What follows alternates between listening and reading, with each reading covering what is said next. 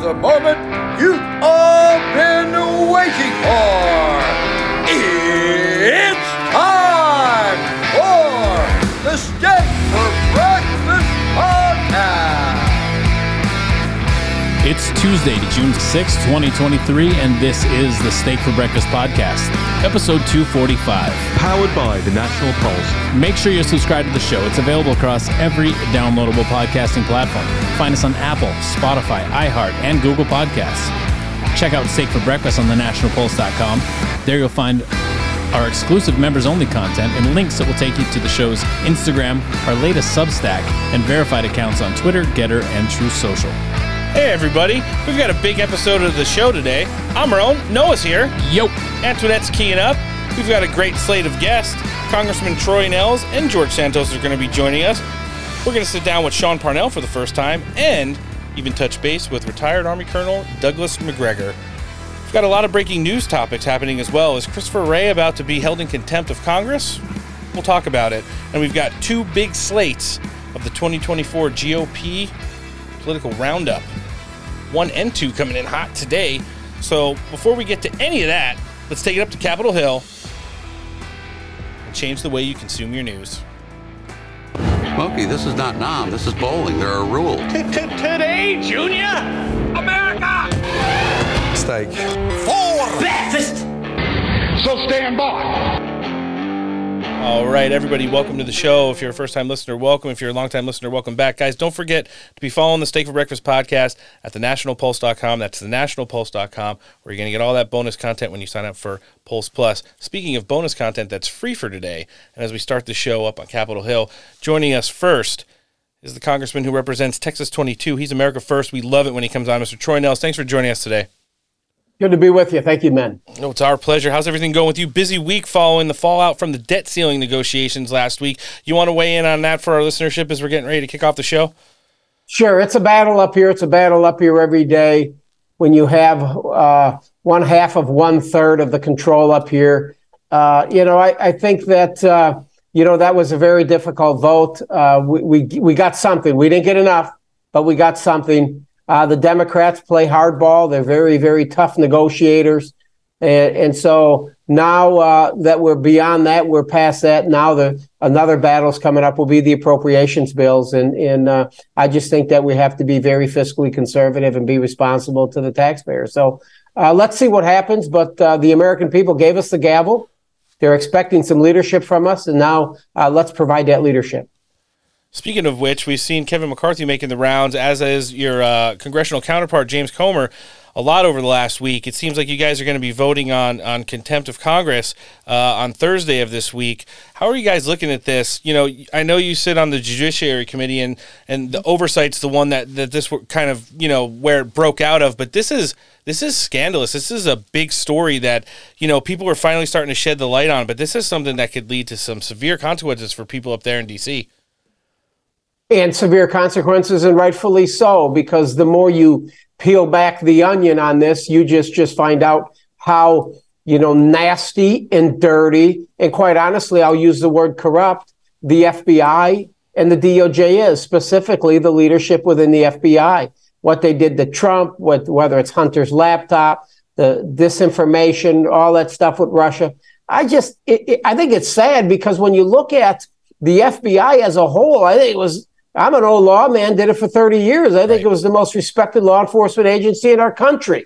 They were here to do best, and the men and women that are working for the FBI, there's a lot of hardworking men and women that are out there addressing, child predators and doing all that other stuff. And they're doing a lot of good work to try to keep the American people safe. It's the leadership that I'm concerned about within the FBI, the leadership. Yeah, it's Christopher. It's funny because you already see a lot of the liberal outlets, MSNBC, CNN, they're already saying like, Congress is going to try and do their thing. But we all remember what happened or didn't happen to, former government official Eric Holder. And, I think we're in a different day and age right now, especially heading into an election cycle where if we hold Director Wray in contempt of Congress and he just kind of tries to ignore it like Eric Holder does, this is something that could definitely tie down Joe Biden moving into the next election cycle as part of the hypocrisy that, a lot of his administration's platform is kind of, on display for the American people to see. That's right. And we need to hold Christopher Wray accountable. He wants, what did they do to Steve Bannon when they did a contempt with him? Isn't he going to jail for a while? The point is that I believe that when the American people gave the Republicans the gavel here for this Congress, I think they're expecting leadership. They're begging for leadership, quite honestly, and they're demanding answers. They want answers into this family. They want answers into elections. They want answers into the FBI and what they did to Trump. They want answers into Mar-a-Lago. They want answers into COVID. They want answers into all of this. So there are so many investigations that I think need to be completed up here. And some of them have started. And my hat's off to James Comer, who's the chair over government oversight reform. He's got a big issue on his hands. I mean, people want answers yesterday, rightfully so, but I think he's being slow and methodical on how he's going about this. And I think in the end, the conclusion will be that this Biden family, in collusion with the FBI, the DOJ, and everybody, did everything they could to go after Trump, even going back to Hillary Clinton. So I applaud his efforts. But the American people are demanding answers. And I think Jim Jordan on Judiciary, we're doing everything I think that we can to try to expose, just looking at the Durham report and some others and bringing these whistleblowers up front. It's the right thing to do. And staying in that same thread, Congressman, we are going to have John Durham testify before you guys at some point in the near future? Yes, we are. It's going to happen here in June. Long report. Got to read the report. It's several hundred pages. A lot of work to do. It's going to be very interesting for the American public to finally hear the voice of John Durham, especially when it's in, congressional committee. I do want to kind of stay in the same thread, all the stuff that's going on, Durham, FBI, and stuff like that. We heard that you got some exclusive January 6th footage last night. Do you want to let our listenership know anything that you could tell them at this point? Well, I just think when it comes to January 6th, that was a sad day for America when you see what took place. Sure. And there's so much misinformation out there as well. That Benny Thompson, in the sham committee, Benny was the puppet and Nancy's the puppet master. Mm-hmm. Every person on that committee, even including the two Pelosi Republicans with Kinzinger and Liz Cheney, thank goodness they are no longer here. Everybody, they had one thing in common. They hated Donald Trump. They wanted to make this about Donald Trump. They don't want Donald Trump coming back. They hate the man. They despise the man. They wake up every morning thinking about him and they go to bed thinking about him. So that sham committee didn't really shed a lot of truth about January 6th and why did it happen? What can we do to make sure that it doesn't happen again? It was all Donald Trump's fault. Everything is Donald Trump's fault. So I think we need to have a few hearings on that as well as it relates to all the thousands of hours that's starting to come out now or the video. There's a key person in this thing. Which was the Assistant Chief Pittman, who's no longer here. As soon as we took over the majority, she's out of here. Yep. So Nancy found her a nice cush job there, being the chief at UC Berkeley, making almost $300,000 a year. They cut deals with the chief of police here, Manger, to give her some unpaid leave so she could collect her pension. So it stinks to high heaven. I would love 5 minutes with that woman. I need 5 minutes at a judiciary hearing with her because I'm telling you, she could have prevented January 6th from ever taking place. She hid the intelligence. She didn't share it with anybody. And it should have never happened. January 6th should have never happened. That's what the American people didn't know.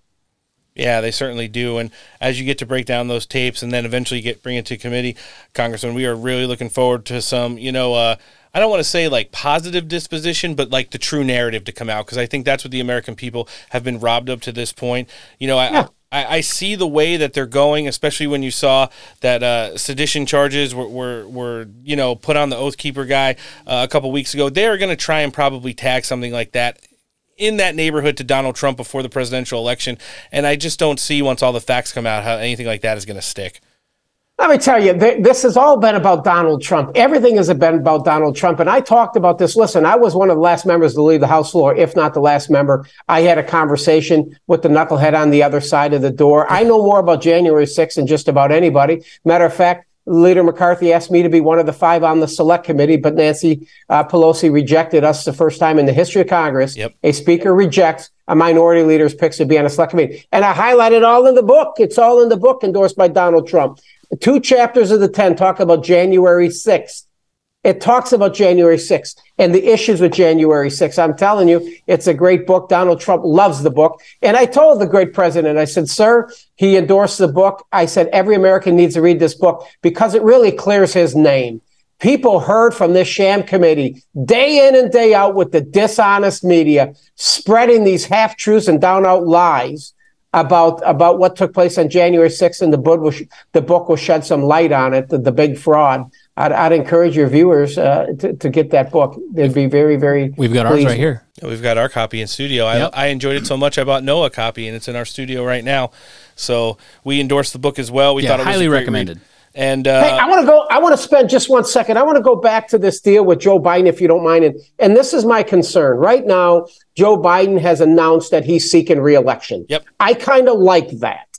Me personally, I like that. I would not, could not, will not support to see us impeach Joe Biden. I don't like that idea because I want Joe Biden to be the nominee.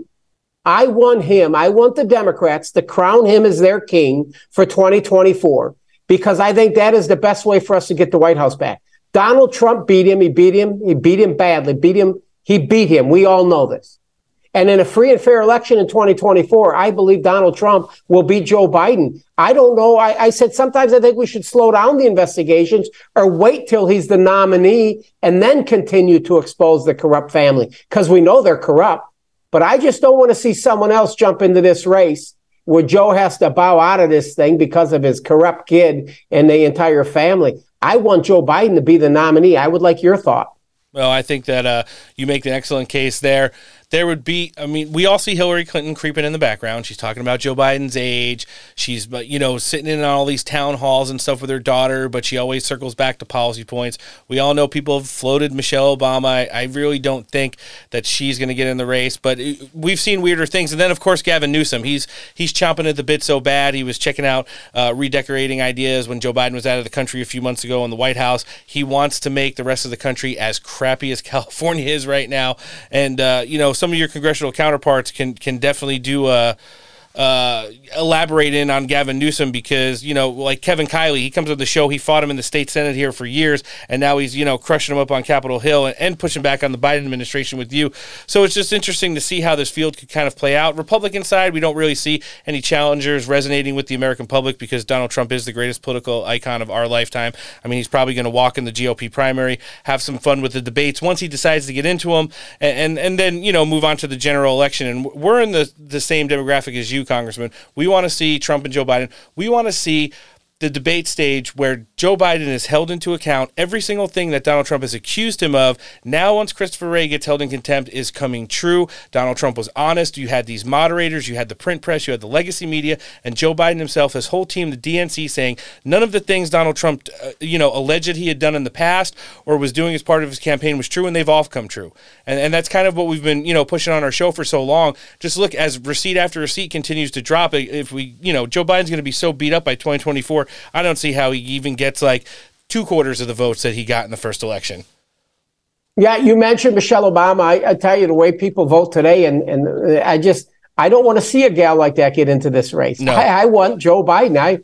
I've said we should be sending him $25 to make sure that he secures that nomination on the Democrat side, because I believe that's when Donald Trump, the greatest president in my lifetime. I agree with you. I'm Trump all the way. Call me mega, call me whatever the hell you want, but I'm a Donald Trump guy. I think he can come back and save this country, and I'll tell you what he'll do. And I've said it to the president. I said, sir, you're going to do what Grover Cleveland did. Grover Cleveland, it was only he and Donald Trump. Yep. When they were up for re-election, they had more votes than they did than their first election. And they were the only two that lost. But Grover Cleveland came back, right? Grover Cleveland comes back. Donald Trump is going to do what Grover Cleveland did. I told it to him. I said, you're going to make history. You're going to be the second guy that's done it. Grover Cleveland did it, and now you're going to do it. Certainly agree Write with you it down. there. we will mark it and definitely put it up in an audio clip as soon as the GOP primary heads into the general, and then we go to vote on November 8th of next year. Congressman, this has been awesome sitting down with you today. We know you're always working hard up there on Capitol Hill, and you've got a ridiculously busy schedule, sitting on committees, representing the House Freedom Caucus. I mean, you guys even had enough time today to sit down with us when you're out there busting the chops of the Target executives for, some people want to call it pride. It's a lot more disgusting than that. Stuff going on down with their corporation. You want to elaborate on that? What is number one Target? I hope you go broke. I hope you go broke. I think the people are pushing back, even when you look at Bud Light. But these corporate elitists, they want to go out there and continue to behave this way. I hope you all go broke. The American people, at least the sensible ones, they're turning on you. They're sick and tired of this. Your job is to make your shareholders money. Stay out of the politics because you're not very good at it.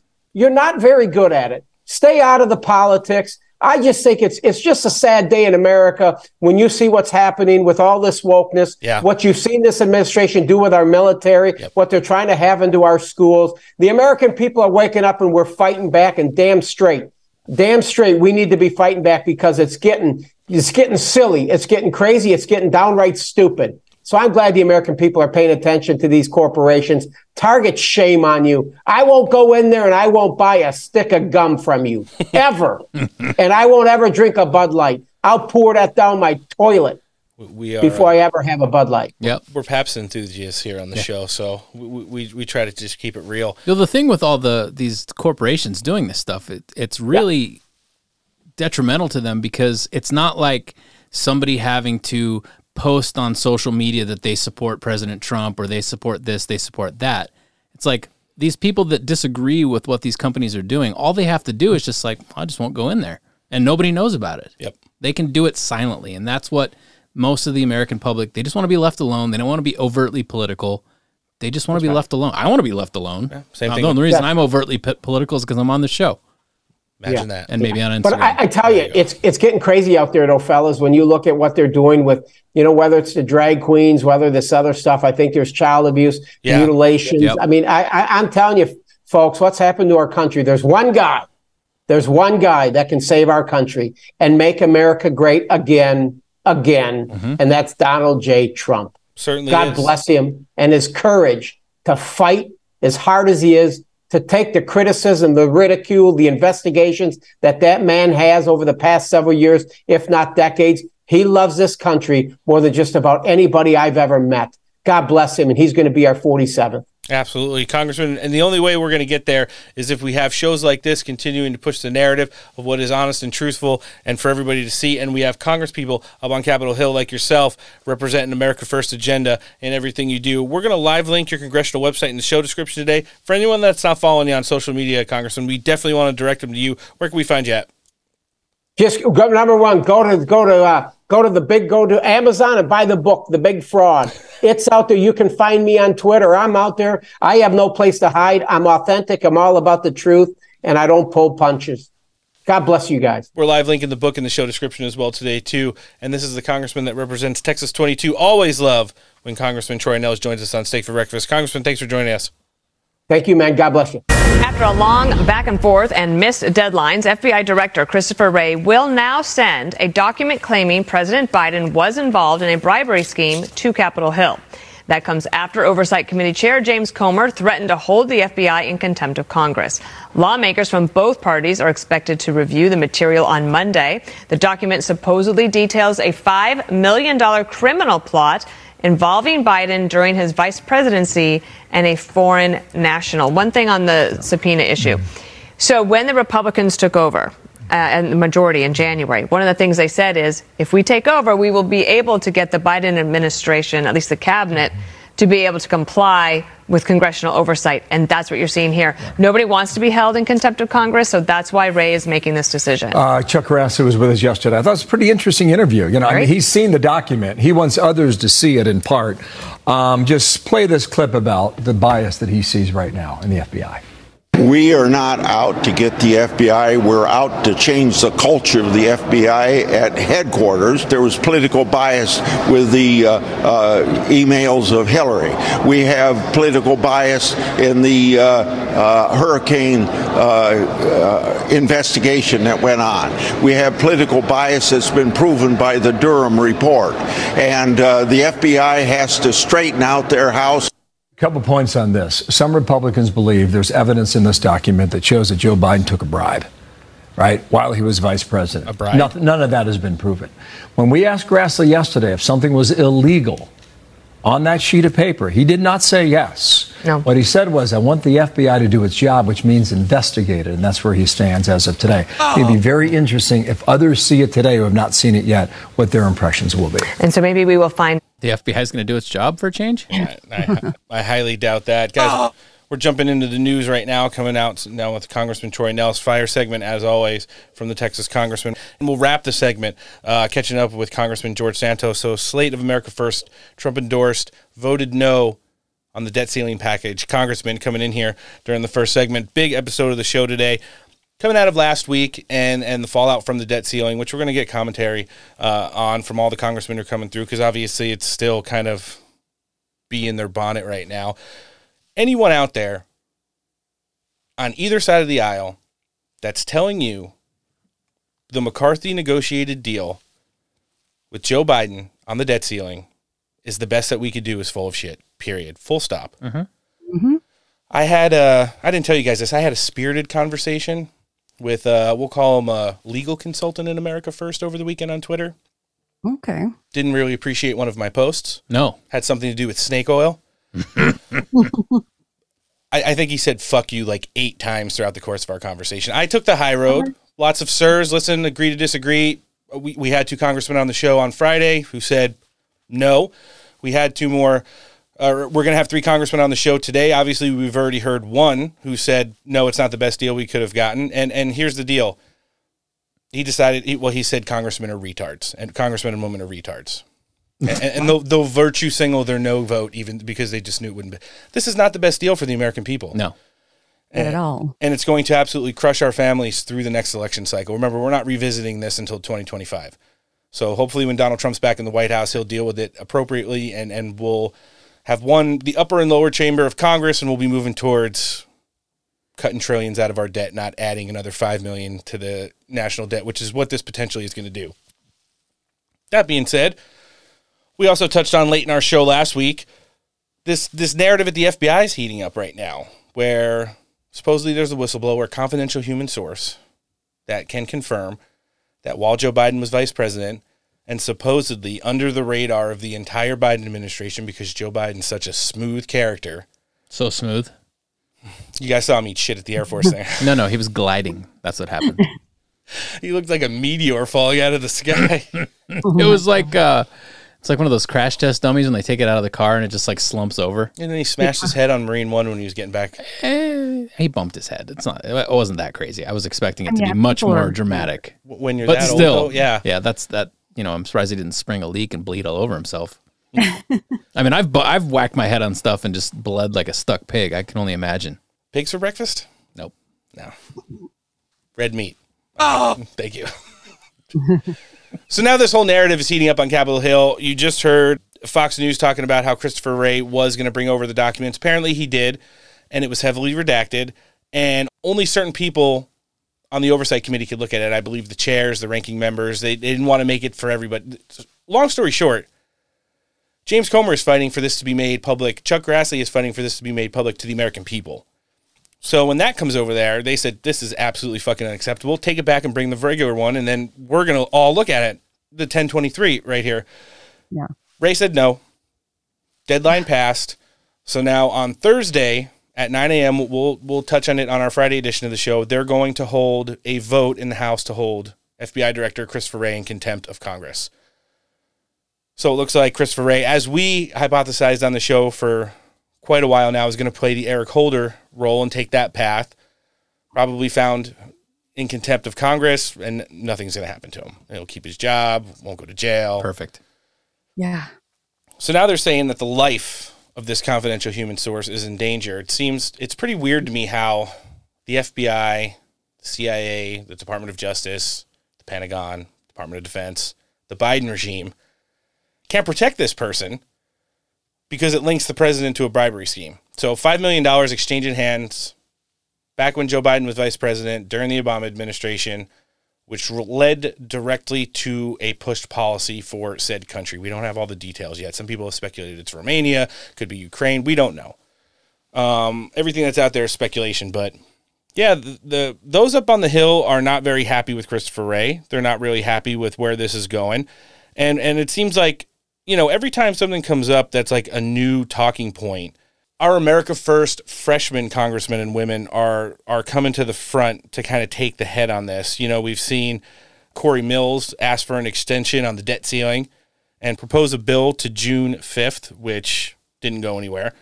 We've seen other freshman congressmen want to draft articles of impeachment for everybody from Joe Biden down to Alejandro Mayorkas for things related to the border. And, Anna Paulina Luna the last couple of weeks has really picked up steam in pushing back on this narrative of Director Wray, saying that, he just can't keep this source, this whistleblower, confidential to the American public because they fear for his life. I mean, I guess they can, but at the same time, if you have something that links the former vice president and current president of the United States to something as big as a $5 million bribery scheme, what do you think? This is pretty wild. I mean, this could lead to impeachment for Joe Biden, obviously. Well, you've already seen him circle the wagons and saying that it's bullshit and that it's all about poll numbers. It's not really about actually the truth. It's just nonsense. If there's actually substance behind this, then it needs to be addressed 100%. Mm-hmm. That's what you've seen this thing kind of developed. We talked about it on Friday. What are you saying? No, same thing. I mean, it really needs to be looked at. It's not just some false, small allegation. This is a big deal. And I think anybody on both sides would want, this looked into. And I mean, the FBI is going to do what the FBI is going to do. They're lying. Yeah. And I've heard a couple good commentative pieces over the weekend, especially the Sunday Morning News Circuit, who says there's so many people up on Capitol Hill who will go out and say, oh man, this institutional rot narrative isn't a real thing. It's just a couple bad apples at the top of the tree. And, the men and women on the ground and a lot of these federal agencies are great patriots who, uphold the Constitution and all. I heard somebody actually reference, and they were showing file footage from the raid at Mar-a-Lago. Those guys were all happy as hell, high-fiving and walking around the end of the driveway smiling. Oh, they're taking selfies in Melania's robe. Putting on her Kentucky Derby hats. Yeah, it's sad. Did you say sniffing her underwear? Yeah, probably sniffing her underwear too. It's kind of gross. Well, I'm sure they're all clean. Probably got the shoe sniffers too. Oh, yeah. Oh, yeah, those kind of people. There's a weird percentage of the population that's really into feet. Hey, Amanda Milius told us WikiFeet is real. Antoinette's 5 out of 5, right? Oh, 5 out of 5. I forgot about that, yeah. Use promo code STEAK for your membership. I told Amanda not too long ago, she posted, she was watching the NBA Finals, and she posted a pic of the Kobe Jordans that she was wearing. And I said all of WikiFeet's right now, and I had like a GIF of like a cameraman in there. She shared it. So I guess nobody knows about WikiFeet. For all of our listenership out there, you're welcome. Let's hear the Florida Congresswoman weigh in on what the possible dispositions for Joe Biden could be. Well, we're expecting him to deliver. As you heard in the previous segment, the speaker even said that if this FBI director doesn't do his job and doesn't answer to Congress, he's going to be held in contempt. Over the last couple of months, House oversight, as well as the staff that helps us run the investigations, has proven that we've actually been able to provide evidence. Before there was speculation on the Ponzi scheme for influence peddling and also the personal enrichment of the Biden family. And now what we're finding is that these are no longer allegations, and we're creating a hard case. In my opinion, Maria, what we're seeing right now, if this is true, which I do believe that it is true in regards to Joe Biden receiving briberies and Hunter Biden, I do believe that this is grounds for impeachment. And so it's important that we continue to move forward to bring this to the American people, but also, too, that we, I think, do a house cleaning within our DOJ, because as you had stated earlier, they are protecting this family. The FBI is protecting the Hunter Biden family, and it's not okay.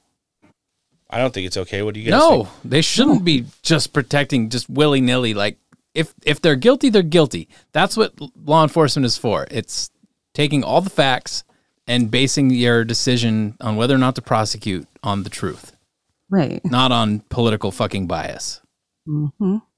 Nobody wants to see Joe Biden impeached because we know what the alternative is. Oh, I thought you were going to say more than us. I know. That too. But I mean, if you want the... do you want Kakala to be first in line? Are you talking about the border czar or the AI czar? But the fact of the matter is is that we've seen this double standard for so long. I don't know if you guys have heard, but as early as Thursday, the Jack Smith-led special counsel into the document investigation and raid at Mar-a-Lago might have an indictment ready for President Trump. So, bump in the polls, but more hypocrisy and two-tiered justice system coming down the pike fast. And as we've seen the GOP field widen, both figuratively and literally, with Chris Christie now in the race, what can we say? Is that, the people up on Capitol Hill with the slim majority in the House and no majority in the Senate are doing the best they can. I don't discredit Chuck Grassley's office for dragging this out as long as it's gone, because we've definitely unearthed some treasures. And, what Jim Comer's doing, you've seen a lot of the pundits in cable news kind of push back on him, because this basically affirms a lot of the claims that Donald Trump made during the 2020 presidential election cycle. Oh, yeah. The Biden crime family, you're a criminal, your son's a criminal, your brother's a criminal, you guys have been jobbing the American people for so long. And unlike with the Clintons, where it was already well documented, you had Whitewater and all the other bullshit, the Clinton Foundation stuff that they had done over the years, and just how she had lined her pockets at the taxpayers' expenses, the press didn't let Donald Trump do that to Joe Biden. They 100% insulated him. Mm-hmm. And used that insulation to, I'm air quoting now, catapult him to the White House. Much like the way he took a spill last Thursday in Colorado at the Air Force graduation. Can you imagine if he would have fallen off the stage or something? Oh, you mean like a fall roll? Like into like one of the orchestra pits or something? And then the two padded drumsticks come flying up in the air? Oh, yeah. Oh, wait, I didn't catch the video, but I saw a screenshot. Did he really He tripped over a sandbag and completely ate shit. Tried to get up and fell back down. Yeah. He couldn't get up. He's obviously life alert status. I've fallen and I can't get. He could not get up on his own. Oh my god! And then KGP's he tripped quickly. It was a brief trip, and then he immediately got up and continued doing what he was there to do. No, he didn't. He got picked up like a rag doll. And stood up like he was at the firing line. And the reactions of everybody from the cadet who escorted him there and immediately did an about face. Oh, my gosh. All the people behind him. No, I think she was next in line for graduation or something. Oof. And she's like, nope. Wow. And what could he do? All he was able to do was pardon everybody's bad behavior and clean all of their records as a, don't worry about the fall. You guys aren't in trouble for anything anymore.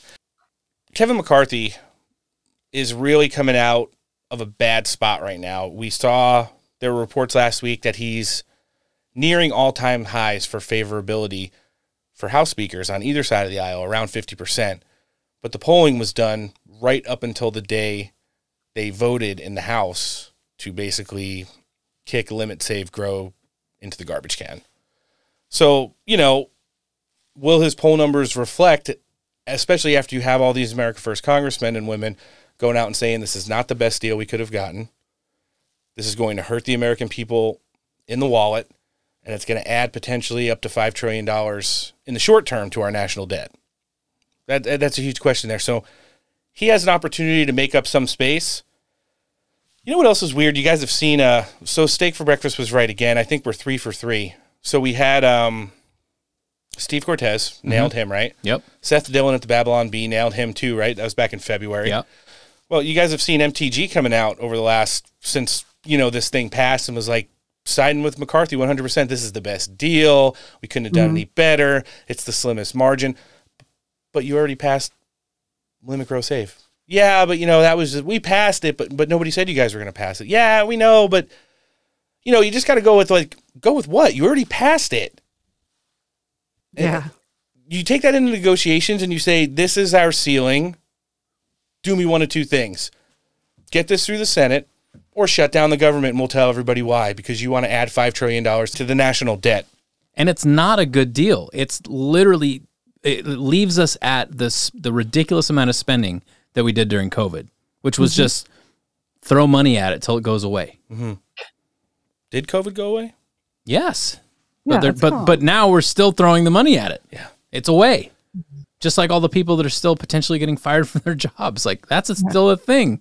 I think the two biggest items, Noah, you touched on it right there, that we needed to have heading into next year's election cycle for the president, getting back to pre-COVID spending and having this black eye on Joe Biden's economy. How about we get back to like pre-COVID spending? Balanced budgets? Nice. Yeah. Blasphemy. Weird. Yeah. But sticking in the thread of this, so Kevin McCarthy has an opportunity to save face now. He really can make something happen by pushing this through, supporting James Comer and the Oversight Committee, backing these America First congressmen and women who are going after people like Christopher Wray, who are going after people like Adam Schiff. We're going to hear a vote on to censure him for all of the bullshit that he was spouting during the Russiagate investigations, in addition to fining him up to $16 million, which would be glorious. Will he actually pay? Can you just go bankrupt when that happens? But he's running for Senate in California. I do love how the first polls came out and he was third behind a Republican and an equally shitty Democrat. It was pretty awesome. Yeah. Eric Early, I don't know if he's got staying power, but he was up by 3% on the next candidate, and that was a Democrat. And then I think it was 19-16, and then Schiff was at 13%. But let's find the piss out of him. Let's do it. Speaker of the House did a little bit of the Sunday morning news circuit and was talking about his role and what's going to happen to Christopher Wray. Let's hear him. Deal with Chris Wray at the FBI. Is he going to be held in contempt? He will be held in contempt if he doesn't do what is responsible to do. Remember, in the Commitment to America, Republicans said we'd go and make sure we had accountability and transparency. We had a whistleblower come before us and say that he'd gone to the FBI about hearing of a $5 million bribe from a foreign individual to then Vice President Biden, and then talked about sending money to LLCs and others. We subpoenaed that because, remember, Congress has the constitutional right of the oversight of the FBI. This document is not even classified. What is the first thing that Director Wray said? He didn't even acknowledge whether he had it. He said he wouldn't provide it. I had a phone call with him, explained to him if he does not provide this, we will hold him in contempt. Now he said, yes, we do have the document, but he'll only show it to the chairman and ranking member. That is not how the Constitution works. Everybody on the Committee of Oversight, Republican and Democrats, have a right to see this unclassified document. If he doesn't come forth and allow everyone to see it, we will move contempt charges against him on Thursday. Secretary Blinken had the same problem when he would not give the documents about what happened in Afghanistan. He now realizes, yes, he should supply it to everybody on the committee. Congress has the constitutional right to oversee and to hold this government accountable. We are loaned the voice of the people, and we have a right to see it and look. The FBI now says there's an ongoing investigation. I wonder why there was an investigation before. They also said they need to protect the individual. We understand that. I see documents that way all the time. Redact whatever you need to protect the individual, but show us the document and everybody on oversight. Well, you tell them to redact something, they're going to make it be a black piece of paper with thes and ands. Yeah, exactly. It's pretty silly, to be honest with you. And it's basically just an admission of guilt. It's like, we don't want to show you this because it's our fucking colossal fuck up. Like Afghanistan, for instance. It's interesting to use that as a reference. That's our favorite colossal fuck up here. Jesus. Steak for breakfast. Doesn't Kevin McCarthy sound like he could narrate some audiobooks? Yeah. Yeah, he does. When he speaks, I was like, oh, his voice is actually pretty decent. I mean, he's no James Earl Jones, but No. Every week, that guy's been like Kevin McCarthy reading the Bible. That's what I was going to say. The same ring to it. Lord. There are very few people who could narrate like Star Wars audiobooks and the Bible. Yeah. And James Earl Jones is it. Oh, yeah. I don't think McCarthy'd make a good Darth Vader. So MTG's sometimes boyfriend is planning on holding Christopher Wray in contempt. So there are a bunch of stuff outside of this investigation and the failure on the debt ceiling that's going on, because everything's fine when it comes to the federal government. Don't worry about... Everything's fine? I feel so much better. Everything's fine. So U.S. and Chinese counterparts at the highest level had an emergency powwow this weekend. And China was pretty candid in saying war between our two countries won't be beneficial for the rest of the world. You think? So stop fucking around. And then in the Taiwan Strait over the course of the weekend... They started playing chicken. Yeah, a Chinese destroyer buzzed one of ours. It's pretty epic. And they were like talking shit on comms too while they were doing it too. It literally was the Whale Wars episode of South Park. Yeah. Mm-hmm. Yeah. So, this meeting with the Chinese counterparts, it's the first time that they've talked in a minute, and apparently it wasn't that good. Tony Blinken felt so compelled to celebrate this now communication they're having with our Chinese counterparts. He attended the Henry Kissinger 100th birthday extravaganza. We all know how his foreign policy benefited the world. I don't know if you saw, MBS decided to cut Saudi oil output by 40%. Oh, that'll be good. Yeah, they got a picture. Just in time for summer. Him sitting with his arms folded, smiling on the Unusual Whales post about it. Jeez. So get ready for gas prices to go up at least $1 nationwide in the next month or two. It's such an epic fail. Everything that's happening to this country. Like, how do you really sit there and think that everything's okay and literally without your conscience telling you that you're a fucking idiot, saying I'm going to vote for Biden again? DHS announced on Friday, jeez, that now just this fiscal year, we're only halfway through. We're in May, or I'm sorry, we're in June. Month 6 of 12. Over 100 foreign terrorists have been apprehended trying to enter the United States illegally. How many gotaways we got? Yeah. Close to 2 million total. I wonder how many terrorists made it in that one. Why are you whispering? I don't know. It just seems somewhere scary.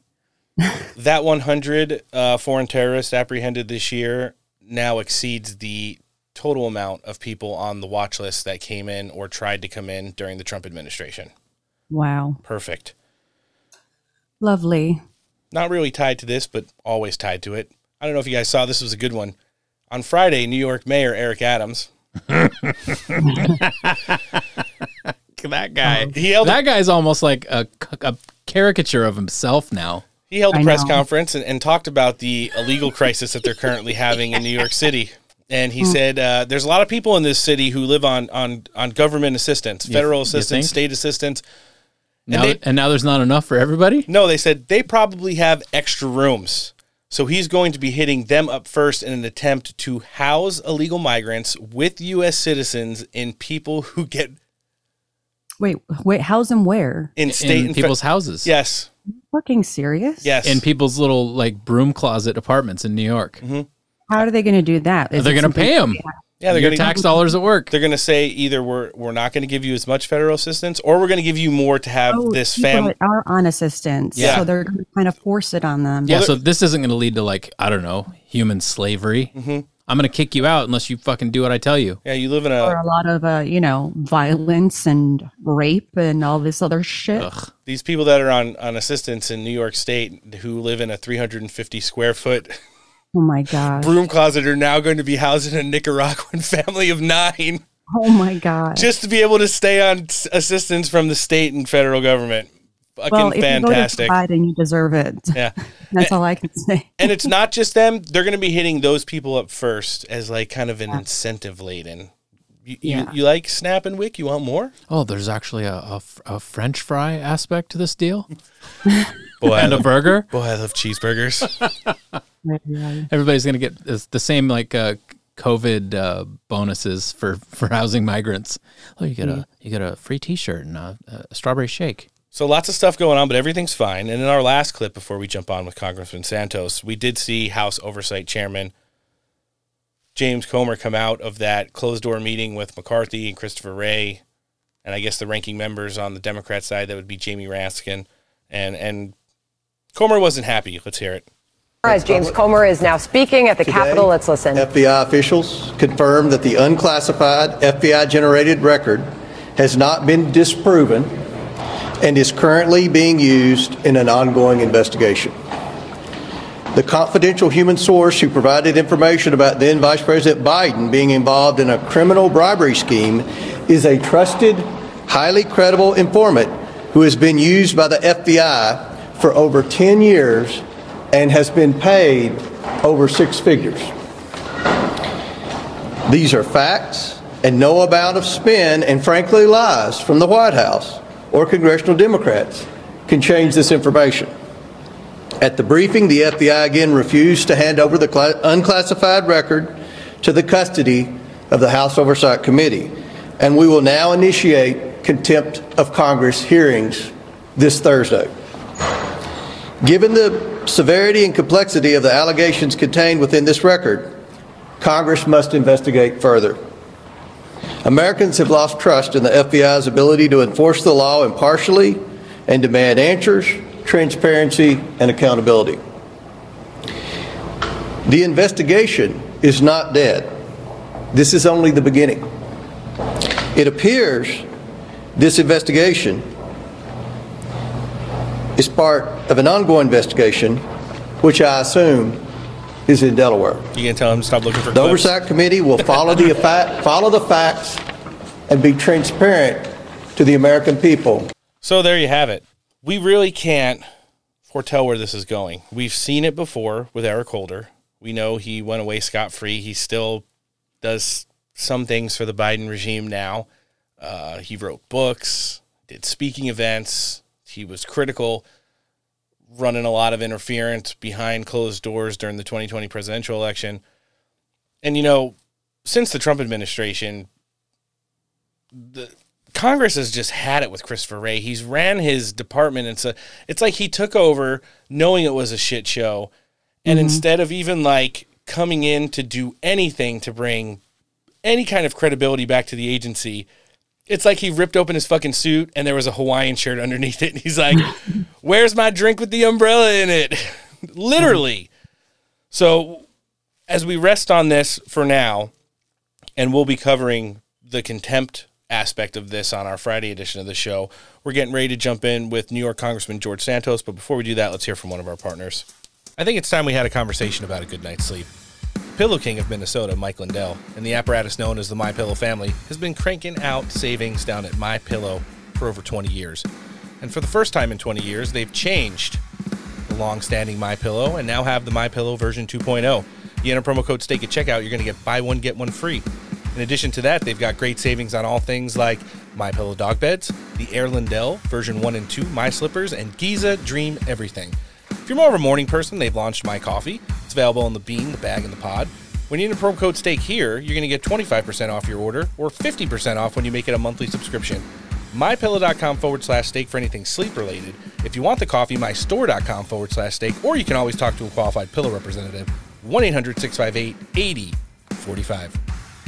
All right, joining us next on the show today, he's the congressman representing New York's 3rd District. Always happy to have back Mr. George Santos. Congressman, welcome to the show.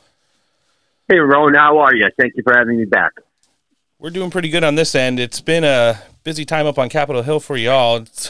It can't seem like we can go a few minutes without some new crisis or investigation. You name it, it's going on. But what we wanted to touch on first with you is the fallout from the debt ceiling bill. We knew you were an America First no on the vote last week, and were very thorough on why you thought this was a bad bill for the American people. A lot of the America First counterparts that you serve with in Congress felt exactly the same way. Some of them appeared on our show last Friday. Some of them will be on the show today.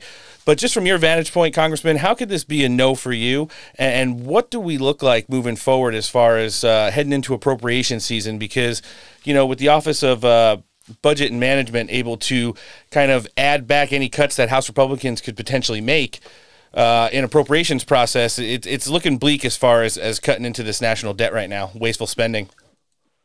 Well, let's start off with this, Ron.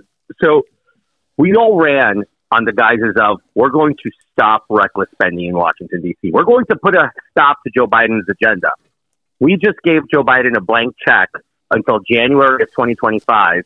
And anybody saying that this is a $4 trillion debt limit increase, I don't believe it. It can be 6. There's no cap. right? So there's no number on the bill, which essentially is you give a president running for re-election with historic low approval ratings a blank check so he can put whatever he wants forward. And the excuse that we gave the American people was the appropriations process, which I don't believe we're going to be able to win that war either, right? So the way I look at it is I came in and I said I'd never vote for a clean debt ceiling raise, and this was a clean debt ceiling raise. I don't care how you spin it, how you word it. This isn't an attack on leadership. This isn't an attack on the speaker. This is a fact. I think they did the best they could, and I don't think that the best was, the best they could wasn't good enough for me. I ran in New York 3rd District saying that I would fight for my people to combat the affordability crisis we have in my district. And this bill did not do that. This bill did not protect generations of young NY3 residents from being able to afford to live in NY3. So this bill did not work for me.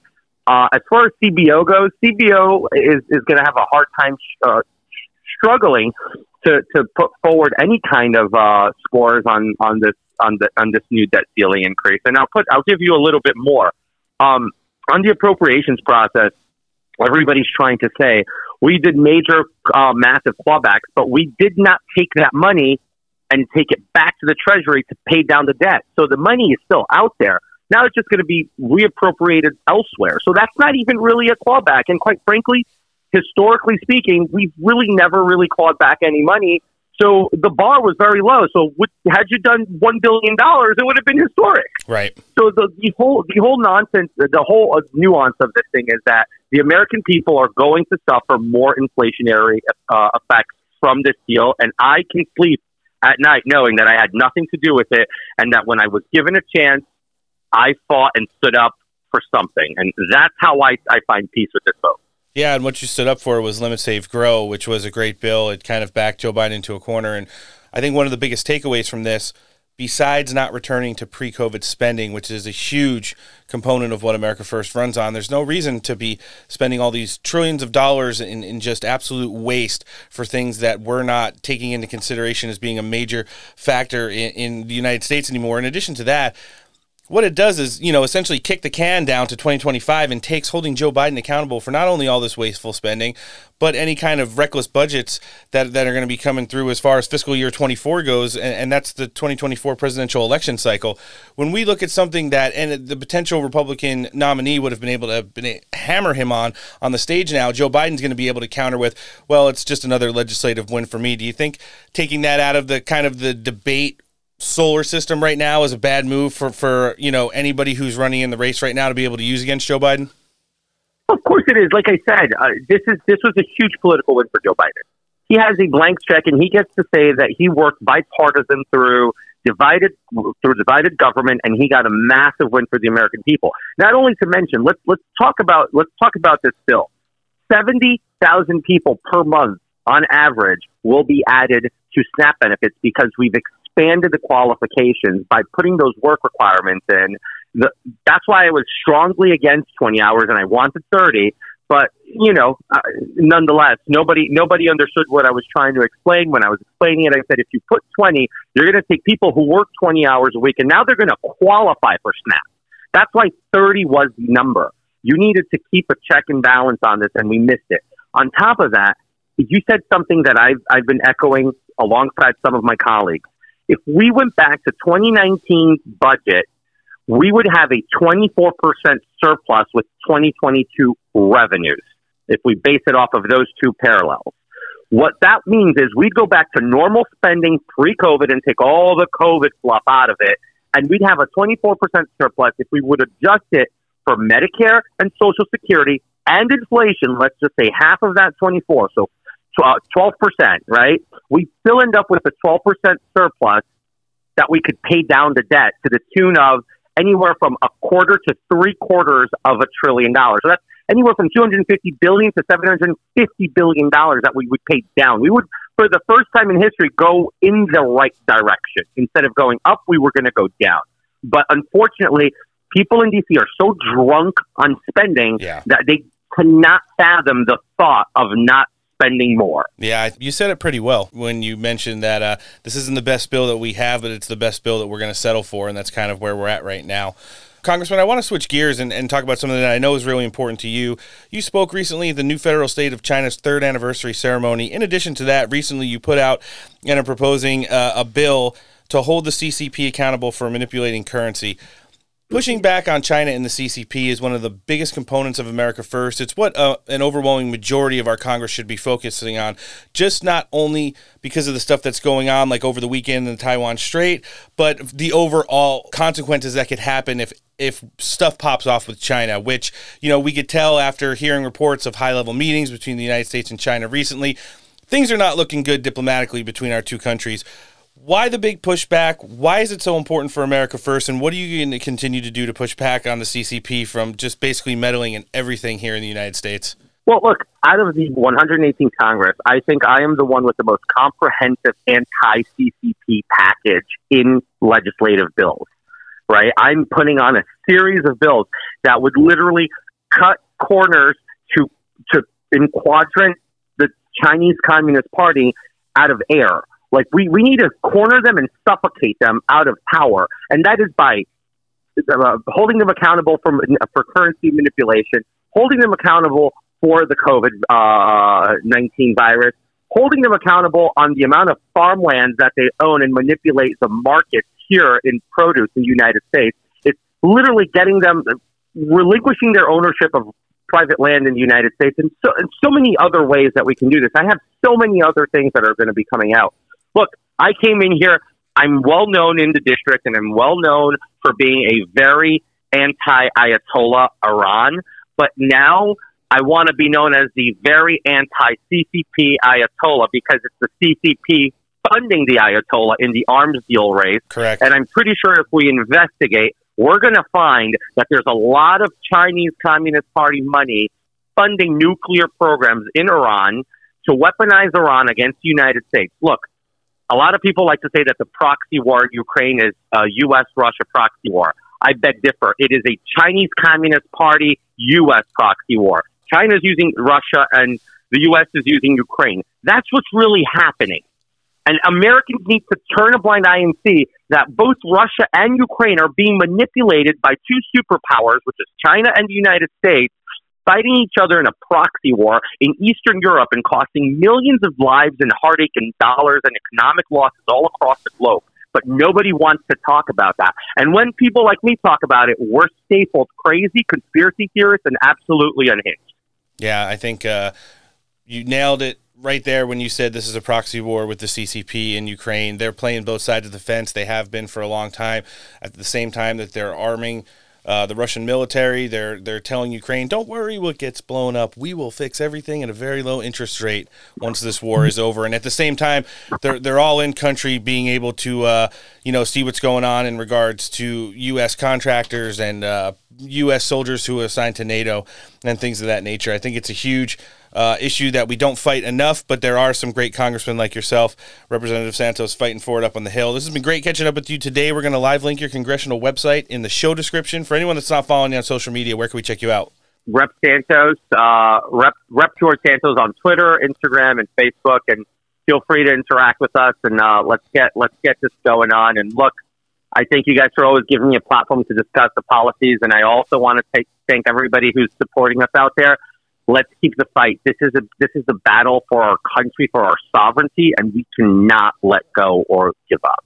Yeah, we've seen so many different kinds of dispositions come out of Congress people over the last 2 weeks regarding this debt ceiling that got passed and how consequential it's going to be for the American family moving forward. You have to back the Congress people up there like Representative Santos who are willing to fight for you. Again, this is the Congressman representing New York 3. Always great to have Representative George Santos on the show. Congressman, thanks for coming down today. Thank you, Rod. Said that what you're really concerned about is this Sino-Russia partnership. Yes. And you need to drive a wedge through it. You said yesterday that one of the ways you would try to drive a wedge through it is to make some concessions to Putin on Ukraine. You brought up Neville Chamberlain. He tried to do that with Hitler. Didn't work out very well. Why would it work out any better with Putin? Well, this is the equivalent of if we could go back and actually disrupt the German-Japan alliance. Boy, would we have wanted to do that at a time we could. So the way I look at this, John, is it's a reverse maneuver of what Nixon did with Mao. Mao was not some hero that we aspire to, some paragon of democracy. I don't trust Putin any more than Nixon trusted Mao, except this time Putin is the new Mao. Disrupt that alliance, move from a bilateral international order right now that favors China to a trilateral international order where there's no allies between the three major nuclear superpowers. But you talk about making concessions with Russia on Ukraine and maybe letting Putin have Donbass. What makes you think he would stop there?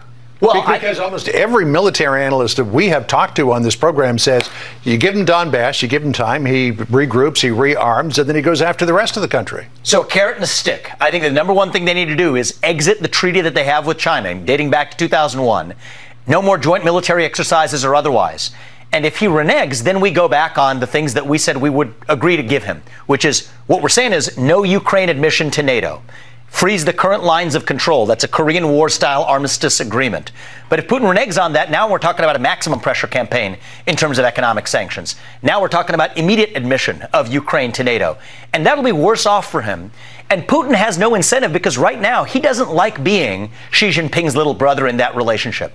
So if we're actually reopening economic relations with Russia, if we're actually committing that Ukraine's never going to become part of NATO and freeze those lines of control, yes, those are major concessions, but it's in service of a bigger U.S. interest, and that is disrupting that partnership between Russia and China. All right, let's play a little GOP primary roundup. So that was Vivek Ramaswamy on Fox News Sunday, and he was talking about what his foreign-ish policy might look like in regards to the conflict in Ukraine. Man, who's doing the sound in that clip? Stretch Armstrong was like, back and forth. Yeah, I think the mic guy kept. He's like, is it this one? Nope, not that one. Okay, is it this one? Oh, nope. Okay. You know, now that we mentioned Brett Baer, that we just heard him. It's just coming across the wire now. You guys aren't going to believe this one. So on June 19th, we all know how much Brett Baer is celebrated in America First for calling Arizona in the 2020 presidential election about an hour and a half before the polls closed. Seems legit. He'll be sitting down for a one-on-one exclusive interview with none other than Donald Trump. Interesting. Weird. Very. Wonder if that's going to get off the rails. But listen, now that the field is widened a little bit more, I know we joked about it with Mike Pence filing his presidential paperwork over the weekend, which nobody gave a shit about. Yeah, what? Why bother? I know. I don't understand.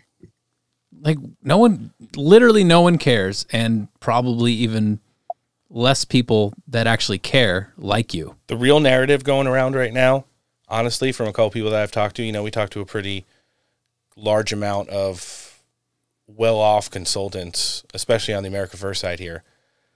Consultants are telling these candidates that, like, Donald Trump is going to get so drugged down by... That they'll actually have a chance? Yeah, that, number one, it might literally hurt him. Like, he's going to be so embroiled in legal battles that you're just going to waltz your way to the presidency. Well, you'll hear from former disgraced FBI Director Jim Comey in a little bit. And he said Donald Trump might be taking... or accepting the GOP nomination with a piece of jewelry that you wouldn't normally think would be affixed to former presidents. But I do like some of the stuff that Vivek said there over the weekend, especially in conceding Donbass, ending the killing. That's essentially what that means. And then breaking out of this pact with Ukraine and the CCP, Russia, just clean everything up, because we all know China's going to go in there and do whatever they want afterwards, but we need a level playing field here. However, in the same interview not too much later, he did talk about giving the trans movement a platform. Right? So now I know where 0.06 of Vivek Ramaswamy's 3% nationally polling numbers come from. It's from the trans community. Right. Giving the trans community some platform heels. Boy, yeah. There you go. How dare you? Now they have the whole package. It's ma'am. So where we might have gotten a little bit of an America First taste of what Ukraine policy, that's not ending the war in 24 hours, by the way. I just want to make that abundantly clear to everybody. Nikki Haley did a little bit of a CNN-ish town hall. I don't know if you guys saw any of that. It was interesting, to say the least. I do think she brings absolutely nothing to the table, to be honest with you. Yeah, and, when you talk about these candidates, So these consultants are telling them at some point in the future, if Donald Trump is either knocked down or knocked out due to legal stuff, we already are hearing that there's an indictment probably coming down from the Jack Smith-led special counsel into the Mar-a-Lago raid. They're looking at nothing to do with the documents, which they spread out nicely and took pictures of. They're not doing anything about that. The investigation they abandoned on former Vice President Mike Pence, who had classified documents. They're not doing anything about Joe Biden, who had documents from underneath his Corvette in his Delaware home, spread out all over the counters in a former Chinese fast food restaurant in downtown D.C. Nothing about any of those people. But Donald Trump will be probably indicted for obstruction of justice regarding this case. How? Come on. I don't know. I don't get it anymore. So the fact that there was nothing wrong and Joe Biden did something equally, if not worse, but it's going to be an obstruction of justice for him. One thing that I can remember is Donald Trump did this interview shortly after this came up, and he was talking about how, like, why is this such a big deal? It's my right. If I want to declassify stuff and take it with me, I can do that as a president. They have the Presidential Records Act. We worked with NARA. The chain of communication between NARA and the FBI and Trump, it was literally all seemed pretty normal right up until a week before the raid when the FBI asked him to do a couple things. And yeah, they asked him to put more security on the place where he was storing the documents, which they complied and did. And then it just, the chain of communication goes dead for a week, and next thing you know, it's raid. Is that because they wanted to have a door to kick open? What do you think, Antoinette? Well, that too, but I don't know. I mean, I just think it was all bullshit, obviously, from the beginning. They all knew the truth. They wanted to create a spectacle, and it ended up biting them in the ass because I think they knew what was coming for Biden. So they wanted to, drown it all out or make it not look so bad by, having it done to Trump when he was actually president and was able to have these documents and declassify. Meanwhile, Biden, no authority to declassify anything, and actually not even supposed to have some of the stuff that he had. And it's like in 4 different locations. Yep. He's got them all just laying around in his garage. Like, I wouldn't even leave like a firearm loose in my garage. Like, it would be locked up in a safe. And this is like governmental paperwork, like classified material. Get a locking file cabinet, like one of those little fire safes or something. Come on, anything. Put it in the trunk of the Corvette. Hey, listen. Yeah, exactly. Listen, Jack. I would feel better about it being the trunk of the Corvette at least. Listen here, Jack. Corvette go vroom. Somebody should make the little meme for, like, that part in Gone in 60 Seconds where they have like the cocaine or the heroin on the floor and they're revving the engine. Yeah.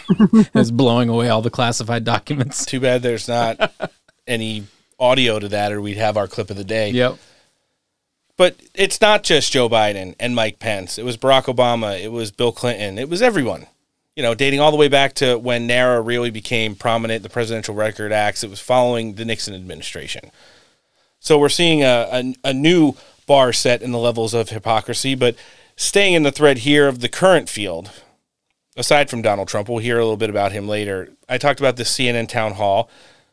Jake Tapper, Nikki Haley talking Ukraine. You can only imagine. Neocon power. Let's hear it. This is bigger than Ukraine. This is a war about freedom, and it's one we have to win. You look at those Ukrainians and what they do when Russia invaded their freedoms. They moved in there, went to the front lines, and fought for their country. The women said, we're not going to stay back. They made Molotov cocktails to defend their country. Everybody gave them 5 days to survive. But yet their passion and their will pushed them forward. What we have to understand is a win for Ukraine is a win for all of us, because tyrants tell us exactly what they're going to do.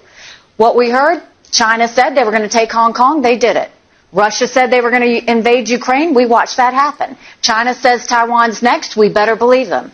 Russia said Poland and the Baltics are next. If that happens, we're looking at a world war. There it is. This is about preventing war. And so the way you prevent war is not that we give cash to Ukraine, not that we put troops on the ground, but that we get with our allies and we make sure that we give them the equipment and the ammunition to win. Because when Ukraine wins, That sends a message to China with Taiwan. It sends a message to Iran that wants to build a bomb. It sends a message to North Korea testing ballistic missiles. And it sends a message to Russia that it's over. That's what we have to do. And keep in mind, everybody wants to know, well, how does this war end? It would end in a day if Russia would pull out. If Ukraine pulls out, then we're all looking at a world war. So this is a real issue that distinguishes you from some of your opponents. Former President Trump has refused to say whether he believes Russia should win the war or if Putin is a war criminal. Florida Governor Ron DeSantis referred to Russia's invasion of Ukraine as a, quote, territorial dispute. What do you think of that? I think that that's a mistake that too many have made. That's exactly what got the Europeans in this position with Russia in the first place, is that they're too trustful. You can't be trustful of a regime that goes in and tries to take away people's freedoms. What we need to understand is that Ukraine has the ability to win, but we have to think bigger than that.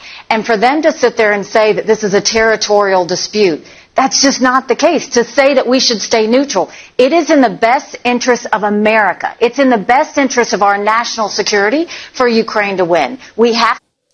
Oof. So where are they getting this information that Russia is saying that they're going to go for the Baltics and Poland next? I don't even so get it. there was a interview with an exiled Russian oligarch, Mikhail Khodorkovsky, with an interview on CNN that the next step for Russian President Vladimir Putin's war in Ukraine would be to do that. But are they getting anything from actual legitimate heads of state that are saying that this is the next plan, or are they just making a generalization like this is probably what they would do next in a perfect world? In a perfect world. Listen, there aren't enough bodies left in Ukraine to beat any kind of a Russian anything anymore. And they don't really mention how many people have fled Ukraine too, do they? No. It's always like, oh no, everybody's there making Molotov cocktails. Yeah, right. People that were of Russia ethnic origin who were in these regions that Russia basically moved into. They're high-fiving them on the way in. They're not throwing Molotov cocktails at the Russians. Yeah, they're like, hey, fucking finally. The people who were committing war crimes against these people for the last half dozen years. Yeah. Those are the people that were probably throwing Molotov cocktails. They were literally infighting with their own citizens. And when you go on Telegram, when you go to a couple spicy Twitter accounts, when you get over and see people share TikTok videos of what's going on with the Ukrainian troops right now, you basically got two demographics of what the front line looks like.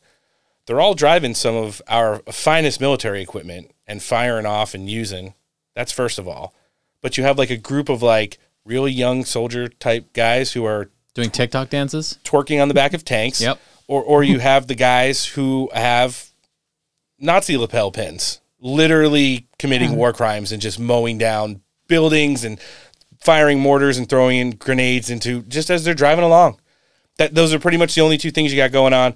One kind of draws a little bit more attention to itself in reality, and those are the ones you probably see getting smeared along the countryside. Oh, you forgot about the rooftop pool parties in Kiev, though. Yeah, and the McDonald's and the airports and all that stuff. Well, they're worried about air defenses in Kiev now. It's so weird. They have Patriot batteries, they have long-range missiles now, and planes to back them up, but airspace is of a concern to and people. Bottle service. Always top shelf. Guys, I want to remind everyone that's listening to the show today, wherever you're listening, Apple, Spotify, Google, iHeart, make sure you're subscribed to the show. We've got a couple great reviews over the last week. Stars are always going up. And social media, Twitter, Getter, Truth Social, Instagram. Find the Steak for Breakfast podcast. Follow the account. Hit the notification bell. You won't be sorry. And our new home, thenationalpulse.com. That's thenationalpulse.com. You can get bonus content like extra episodes of our show, Red Meat, on Sundays, Fleckus Podcast, Bonus Land, and then expert commentaries from people like our editor-in-chief, Raheem Kassam, on articles and editorials that they're putting out throughout the course of the week, which are always awesome. There's been two directly related to our show, one on Ron Paul, one on Devin Nunes, just in the last week, and we can only expect more coming down the pike. Kellyanne Conway, former Trump surrogate, who always does...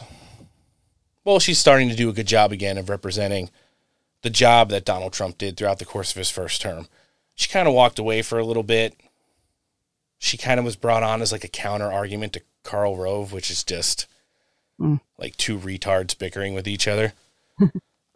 She's been making the rounds again on Fox News, and she's been sticking up for the president a lot more now. I think it's because of poll numbers and the fact that she's gotten a divorce over the course of last year. And Oh, did she get divorced? yeah, from that Thank God. What the heck? thing that she was married to. Yeah. Wow, what a monster. It's good to see her out there actually talking about a lot of the achievements that Donald Trump had accomplished in his first term and what prospective second terms look like.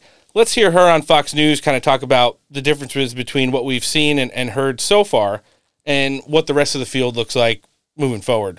I mean, what's this guy going to do? I don't get it. You're not wrong. And the theory of the case for Ron DeSantis running for president is being blown up by these polls against Trump in 3 ways. Number one is electability. I'm the only guy who can win, and I'm the only guy who can beat Biden. That's just not true. He's not winning.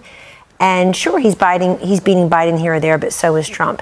Secondly, he feels like he has an advantage on COVID. He's out there talking about Dr. Fauci and COVID and lockdowns. I can't find very many Republican presidential primary voters in 2024 who want to talk about COVID. Right. I know what he's trying to say. He's wrong that he didn't shut down the state. He did shut down the state. Yes. His better argument, Larry, is the truthful one, which is I opened up Florida faster than other states. But they had a bad second wave, and because of Florida's weather, COVID was a little bit delayed there.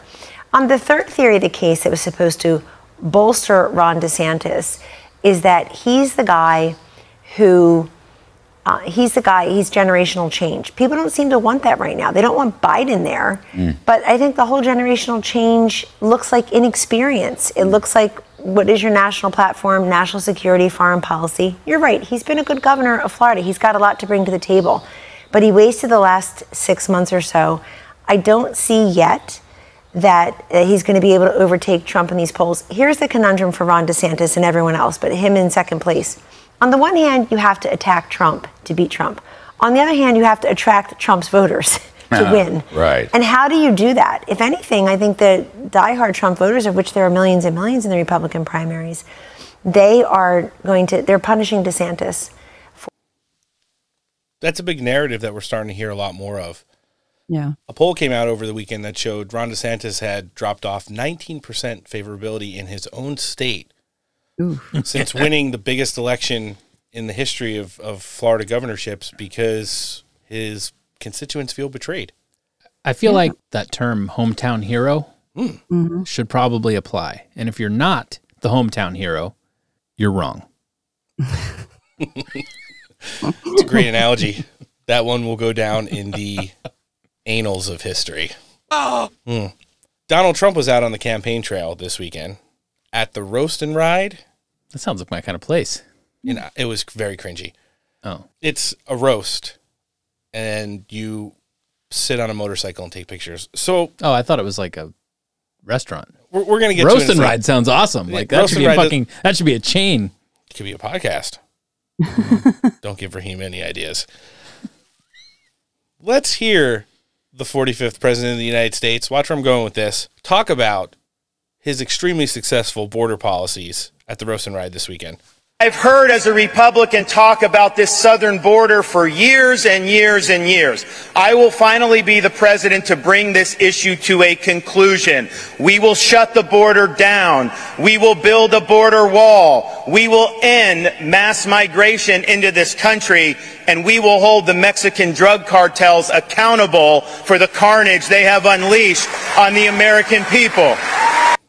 Oh, my bad. That was current Florida Governor Ron DeSantis. Literally. That's just plagiarism at this point. Where have we heard that before? Man, they were so pissed. If you posted that post with that quote, you got some hateful replies over the weekend. Really?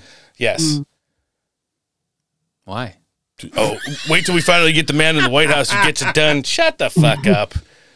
You think that, hypothetically speaking, if DeSantis did make it in, do you think they would throw any fucking less roadblocks at that guy? That would be worse. He would just be the new guy to hate. He has so much more long game political capital. They would literally ruin it. I mean, you would see sex scandal, cheating on his wife, cheating on his taxes, corruption within his office in Florida. You name it, he would have done it. He's totally beholden to the donors too. So the donors can be like, "Well, we don't really want you to do that. So you can say all you want, but when we get there, no, you're not going to do that." Well, kind of like they didn't say that to Donald Trump, but that was what he ran into when he got there. But they were just throwing every roadblock possible. They weren't They weren't telling him he couldn't do it. They were just making it so it was impossible for him to complete a lot of the tasks he was trying. Yeah, every single person inside the administrative state, especially the ones that work in like the permits offices, the Department of Homeland Security, anything that would do anything with border walls, when people say stuff like that, it's the Goodfellas gif of them all laughing in the restaurant. Yeah. Like, that's literally, you need to fire these people to be able to get stuff done, period. You're going to need to fill this out in triplicate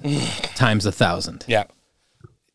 It was weird, too, because at the roast and ride, Ron DeSantis, I'm going to show Noah to give him a receipt. I'm pretty sure you saw the clip, but he wore a nice, that's purple. Is that? That's like, I thought that was Hillary Clinton's weird little Dr. Evil outfit for a second. I was just going to say that. Antoinette, you're more of a fashionista than Noah and myself. What would you call that? Lavender? What is that? It's like a royal purple, I think. Was it a light? I'm not sure.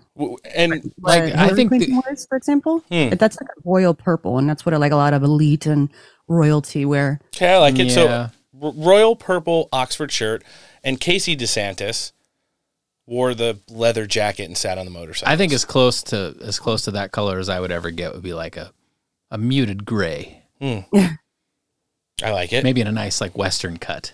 I mean, I would rock one of those ties as a neutral color, but yeah, you couldn't catch me in one of those shirts. I'd look like fucking Grimace from McDonald's. I have to look at it.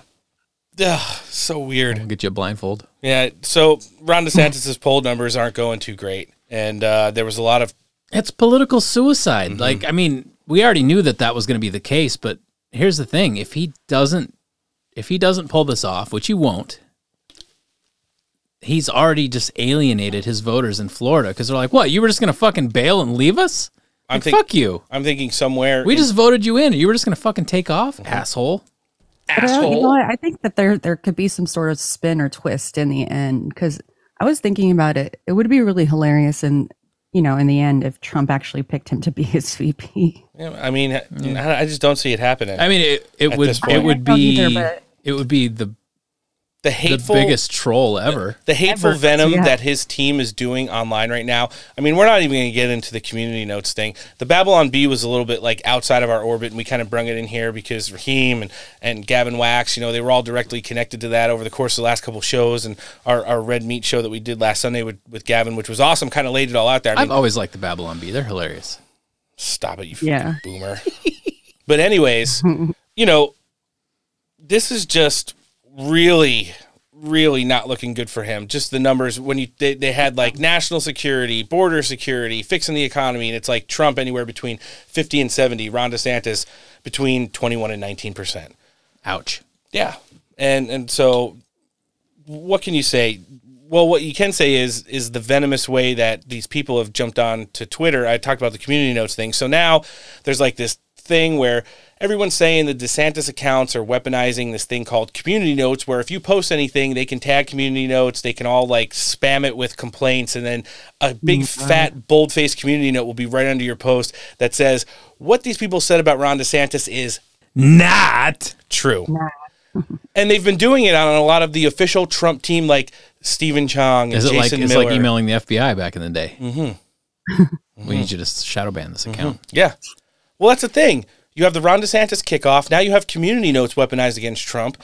Why doesn't Elon Musk, who is now no longer officially the CEO of Twitter, the WEF inserted person who Elon said she's very good, won't even call her great, started her job today.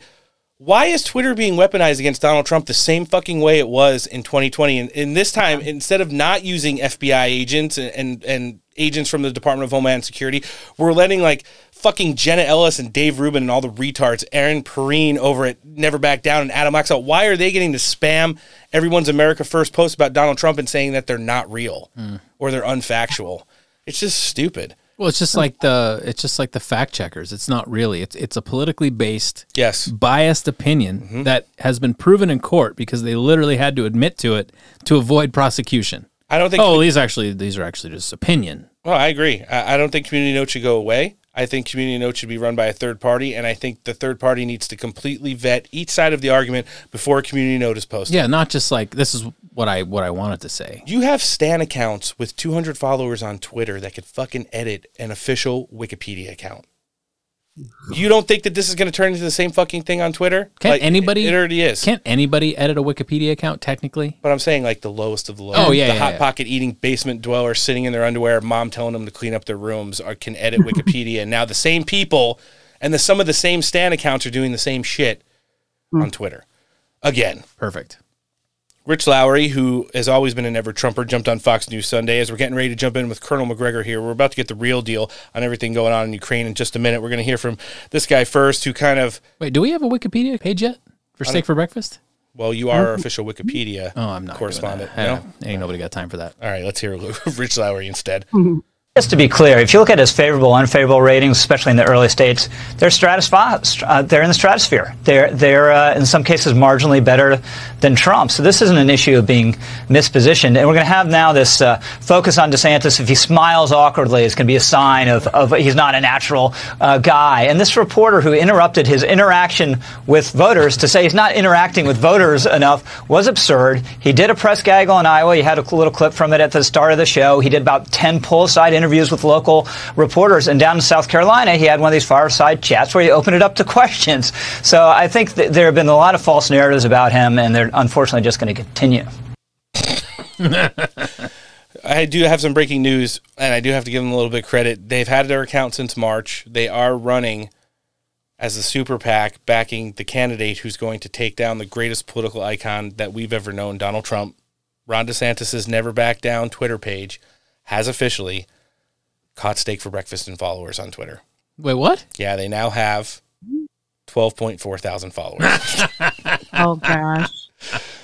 I mean, that's good. That's a pretty good time. I mean, us at the controls of our 12th account, 13th if you count my OG personal. if we hadn't gotten Deleted so nuked as many many people. times as we did, that we'd still be dwarfing them drastically.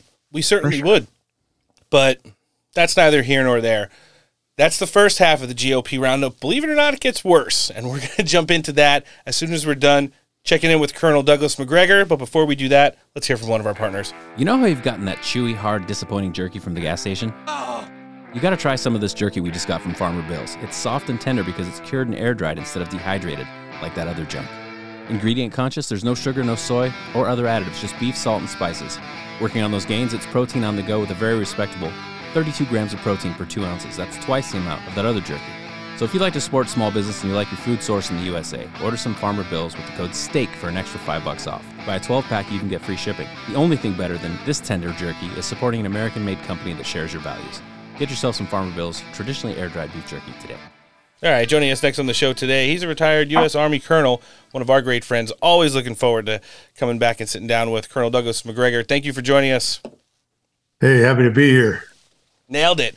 Well, Colonel, I don't hate saying you were right, but every single thing you've pretty much talked about on the show for the last 6 months that you've been joining us has come to fruition here regarding the war in Ukraine. I mean, while the New York Times spent the weekend virtue signaling about maybe we should have some concerns about Nazi-related patches on Ukrainian soldiers' body armors, you were talking about failed spring offensives and not much happening going on with the summer one. It seems that is exactly where we're at right now. You were talking about blown up ammunition dumps last time. A week after you were on our show, we started seeing it trickle into the mainstream media, and we're coming back to talk to you today about the absolute latest. What can you tell us?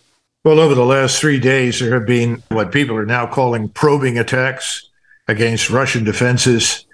Things haven't turned out well for the Ukrainians. The Russians have had 210 wounded, 71 killed.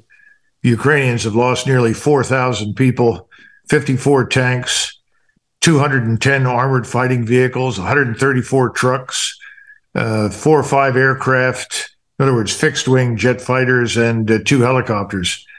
Those are pretty costly probing attacks if you're trying to find a weak point in the Russian defenses. Now, of course, we have the dam over the Dnieper River that appears to have had an explosion break the dam. And it looks like the explosion was from within the dam itself. So weird. Increasingly, it looks like one of the turbines, the major engines that are powered by the water, blew up. Now, whether or not that was done purposely by the Ukrainians or anybody else, I mean, Ukrainians obviously blame everything on the Russians. If the sun comes up 2 minutes late tomorrow morning, the Russians obviously held it back. But bottom line is, the broken dam has actually made matters worse for the Ukrainians. They have flooded many of the areas on the eastern side of the Dnieper where the Russians were defending. This actually makes the whole defense easier because you have a 900-mile defensive line. Now, apparently 20, 30 miles of that has been eliminated because of the flooding.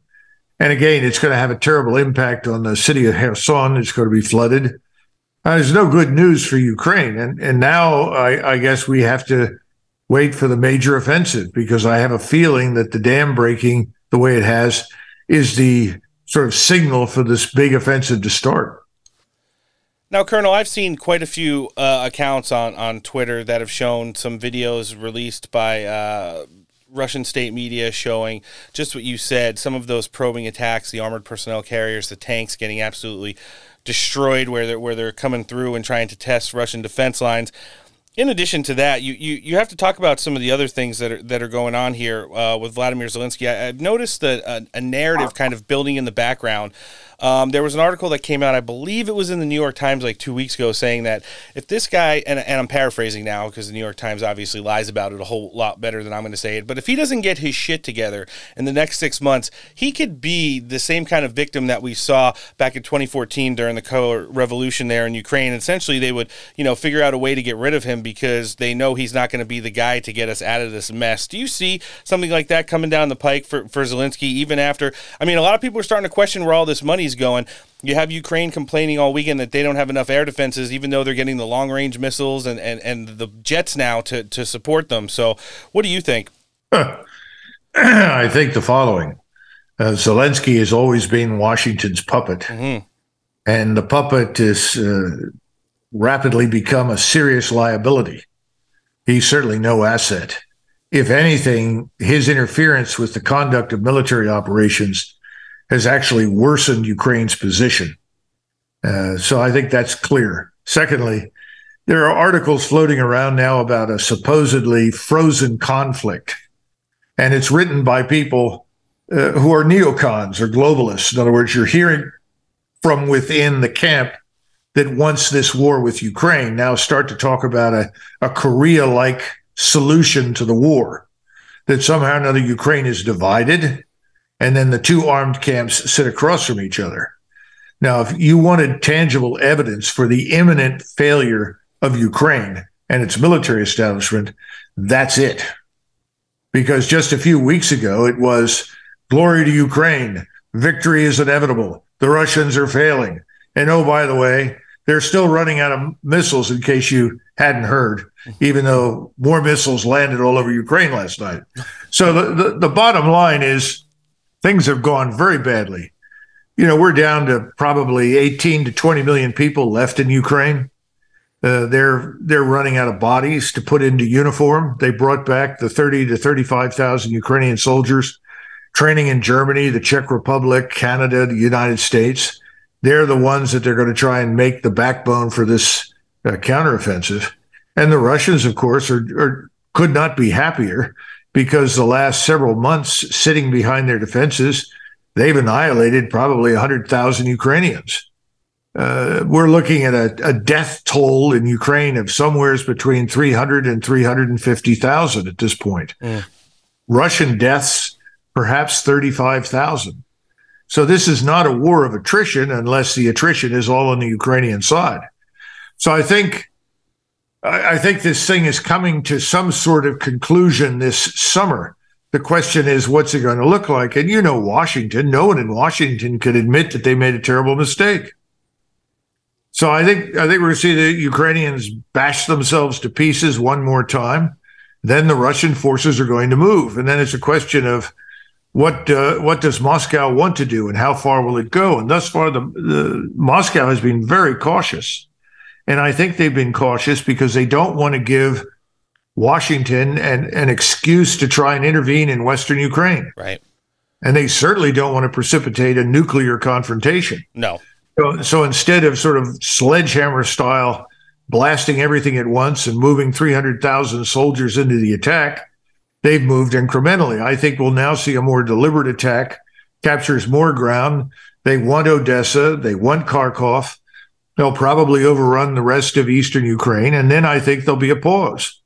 And all we can do at this stage is hope that the Europeans change some governments. You know, Scholz is now about as popular as the Black Plague in Germany.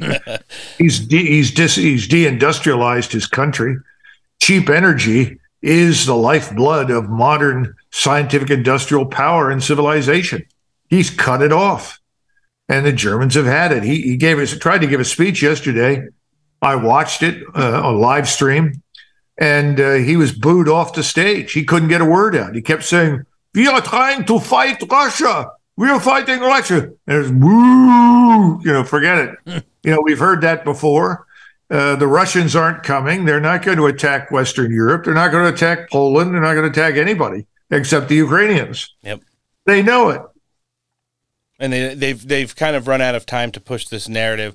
Colonel, how big of now you talk about Russia and holding their defenses and Ukraine basically losing so many troops along the way here. How large of a component has the Wagner Group been in making sure that Russia meets some of those logistical benchmarks that they set out to at the beginning of this special operation or conflict right now? And what do you think their role is moving forward as basically we all assume now they're going to continue to push a little bit east?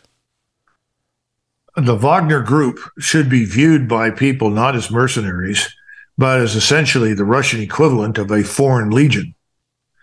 And during World War II, the Foreign Legion, which numbers in peacetime 25, 30,000 max, went up to over 100,000. The Wagner Group was expanded and now numbers somewhere between 50 and 60,000.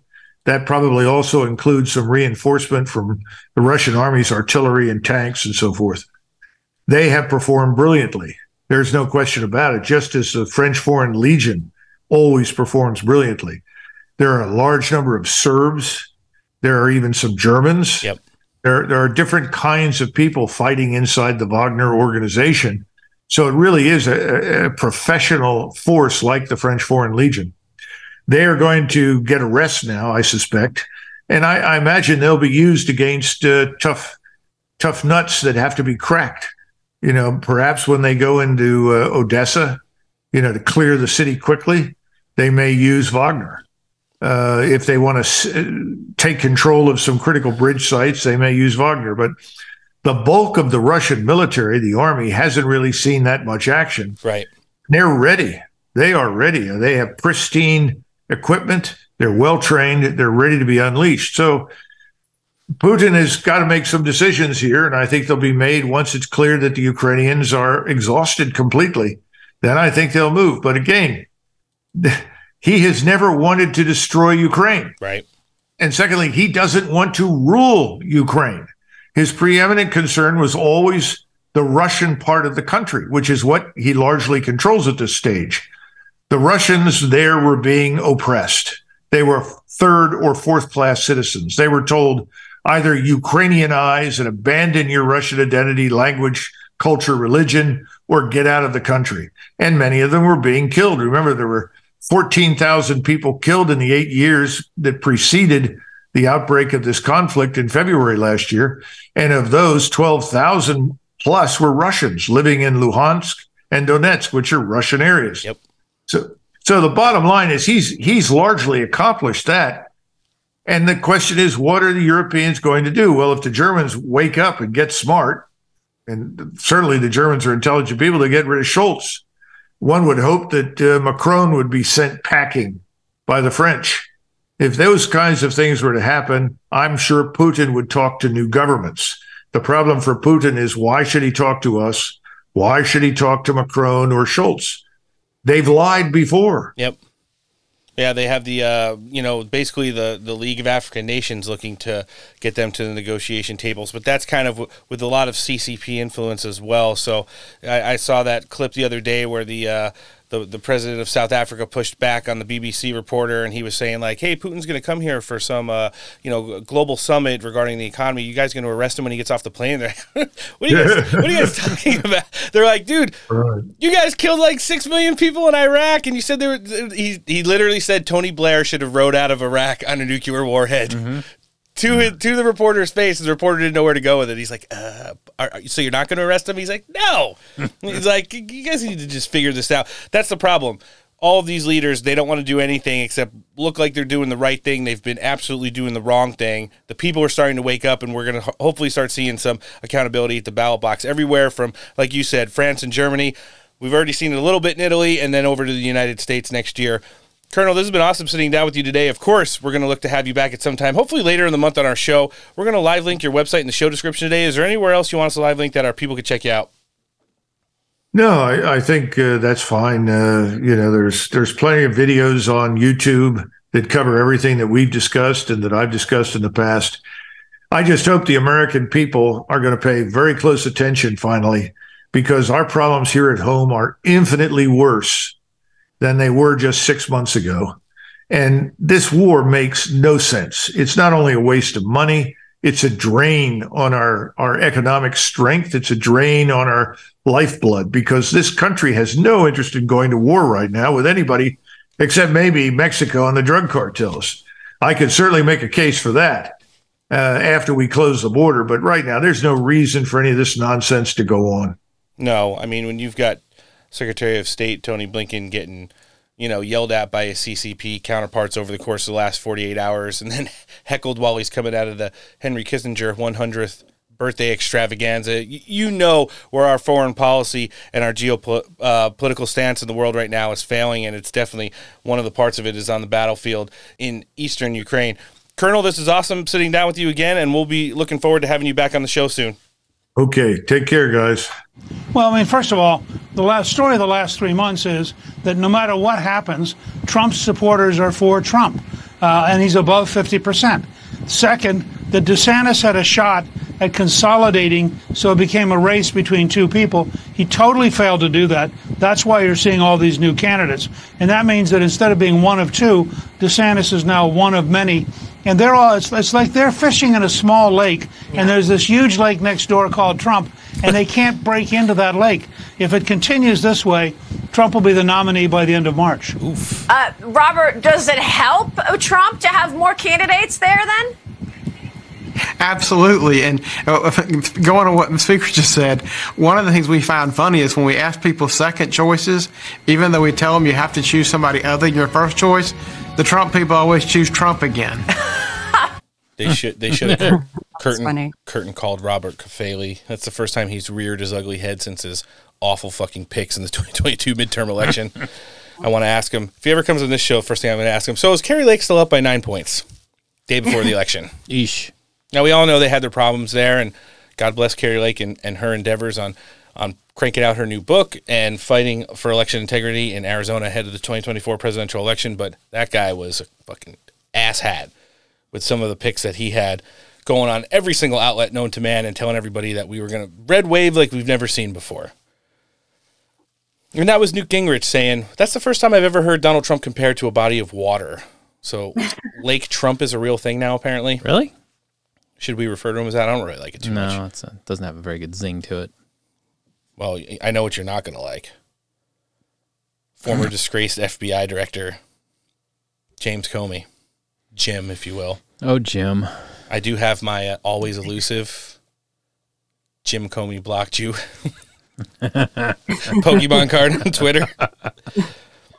So when people are throwing them out there, like, listen, anybody can get a Christina Pushaw or a Dave Rubin or a Buck Sexton, but you drop a Jim Comey and that's, listen. You sank my battleship? Well, they're setting up surveillance on your house. He sat down on MSDNC, where, of course, he's a contributor now, to talk about the GOP primary field. More specifically, how post-apocalyptic a Trump presidency would look like in 2024. Listen to this projection right here. Oh, and he sits down with Noah's favorite redheaded former White House spokes.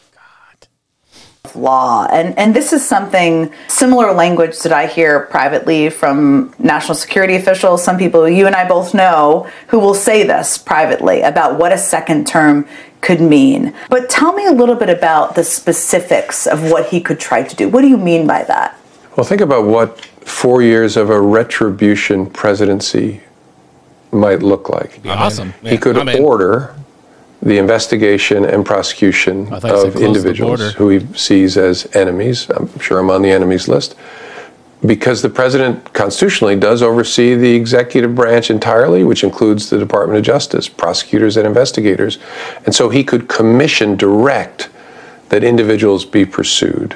He could also direct all kinds of other conduct that people would maybe take to court to try to stop. But who enforces court orders? Mm-hmm. Mostly the United States Marshals Service, which is in part of the executive branch and reports to the president. And so President Trump could say, I don't care what the Supreme Court says or these district judges say. I'm telling the Marshals Service, don't enforce the court order.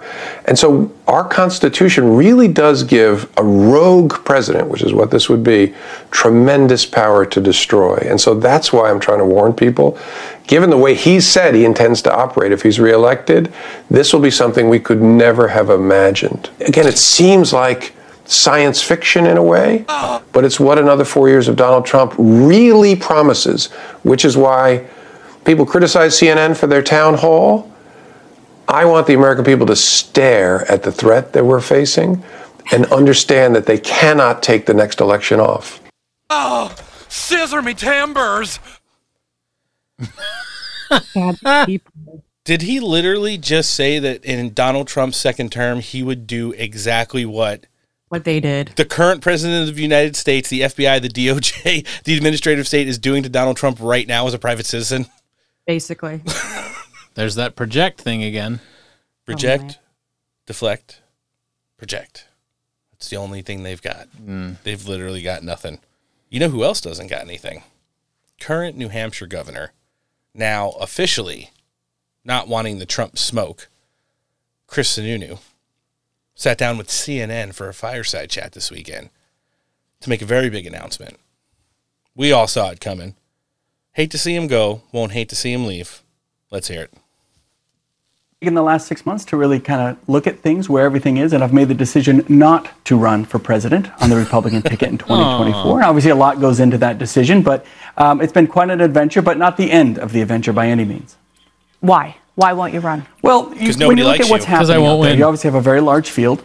I think the former President Trump is doing much better in the polls than folks thought. And you're polling at 0. When I looked at where my voice can be, how we make the Republican Party bigger, the responsibility that I think I have in terms of focusing on the Republican Party and ultimately focusing on the opportunities for the country, and having a little more of a candidate, a little more unleashed voice, and getting folks to not just worry about, well, is it a vote for Chris Sununu?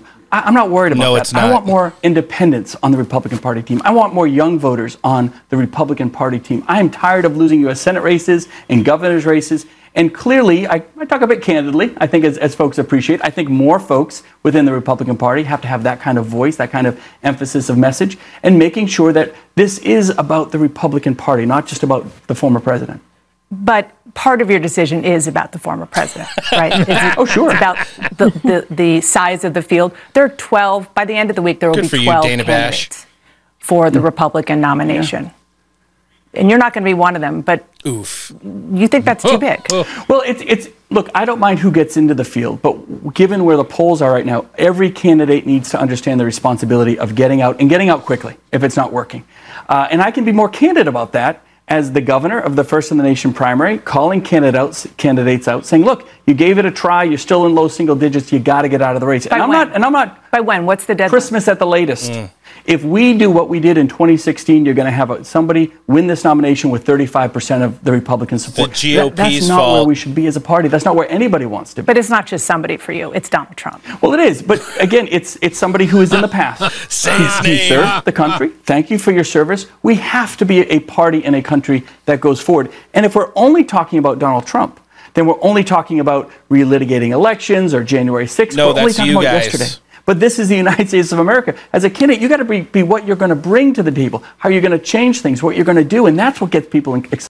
We've taken secure borders, prosecuting people that are breaking the law. That's not what gets you excited. Antoinette, are you excited? Are you turned on by Chris Sununu? He's very candid. He said it 3 times. So hot. So hot. I don't know. The President Sununu doesn't really have the same ring to it. Yeah. Sounds like a Star Trek character. My guess is look for former Governor Chris Sununu to be the head of an anti-Trump, never Trump super PAC moving forward. Of course, yeah. So, listen. I love how she kept going for it, though. That was awesome. Oh, she wanted him to say his name. That's what you have to do. You have to say his name. And from what we've heard so far, Vivek's vague Ukraine policy, he kind of wants everybody to think that he's going along with the direction of Trump, but won't call it a border skirmish and won't stop short of saying Putin isn't a war criminal. And then you have Nikki Haley, who's all in for World War III. Ron DeSantis, who still has zero policy platform on his website, because when he goes to speaking events, he just regurgitates Donald Trump, and at the end of every single Donald Trump regurgitated policy says, and then I will defeat leftism and abolish wokeism across the country. And it's just like, nobody cares. What are those things? Right. Wait, who is that? Ron DeSantis. Yeah, that was Rob. He sounds more boring than you did in that. DeSantis? Yeah. I miss Chubby Rob because... And we're going to defeat wokeism. He literally was Mayor Quimby. I do see him in his future Fox commentator and probably regular spot on the 5 in the future. Him being somewhere between where he was in Chris Christie and a lot more sweaty. Yeah. Ooh, that upper lip sweat. That weird Florida moisture. Former Arkansas governor. Current, I don't even know if I can call him candidate because he's polling at anywhere between 0 and 1%. Asa Hutchinson. You guys are going to see where I'm going with this now, because we talk about candid language. I'm going to read some candid language after this clip. He sat down with Maria this weekend and was piggybacking off the narrative of Chris Sununu not running for president and telling people to get out of the race because of Donald Trump. Let's hear him. Says he's out because having too many in the field is only going to help Donald Trump. Your reaction? Well, I'm a fan of Chris Sununu, and of course the fact that he's out There's really the co-chair opens of up the anti-Trump New Hampshire super again. PAC. And so excited about going there and making my case there in New Hampshire, as well as just coming back from Iowa. But whenever you look at the field, you got to remind yourself this is June.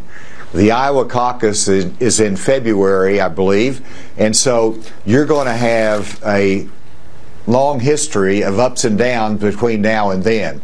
6 months is a lifetime in American politics. And so if you say you want to narrow the field to only one candidate taking on Donald Trump, who is that going to be and who's going to be able to survive? And that's what the voters have got to figure out.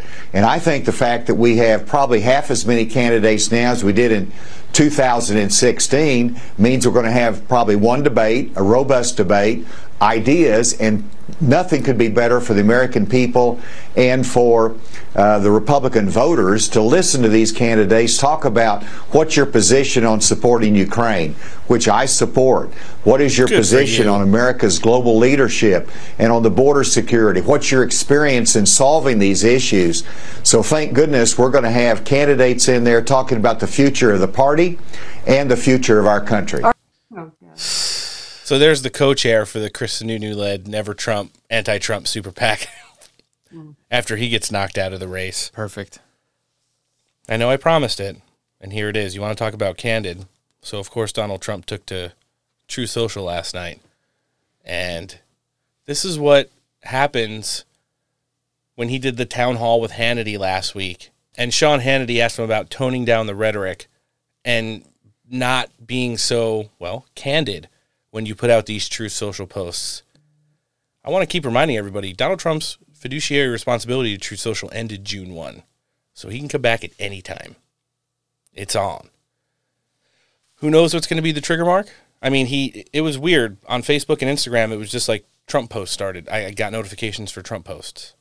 And I think we'll see the same on Twitter. It won't be like this big announcement, I'm coming back. There's going to be like... He's just going to sneak one in randomly in the middle of the night. Those nipples protruding or taco bowls.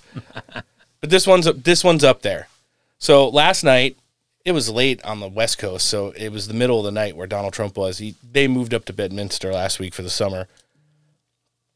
Many say don't quote, punch down when talking about people like Chris Sununu, Sloppy Chris Christie, and Ada Hutchinson, or others. Sometimes it's necessary to talk badly about those for no reason other than politics who speak badly about you. When you have to put them in proper perspectives, you have to put them in their place. He would go on to say, Rhino Chris Sununu stated in his fake opinion published New York Washington Compost. Wow. I'm not running for president in 2024. Beating Trump is more important. No, he's not running for president because he's polling at 0 and he has no chance of winning. The people of New Hampshire have gotten wise to Chris Sununu and they no longer like or respect him. I never liked him, but always did whatever he asked for the state because I wanted to help New Hampshire, and I did. Sloppy Chris Christie. That's so funny. Oh boy, things are going to heat up.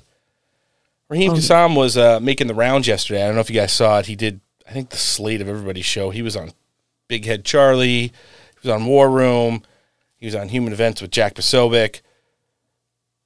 And he was letting everybody know, regardless of what all these people are shooting out there right now, especially when you talk about Ron DeSantis just spouting Trump policies and saying they're his own, you're not going to pull the wool over the eyes of MAGA, especially when it comes to things like stuff that happened during the pandemic as well, which Ron DeSantis' team likes to rewrite history on.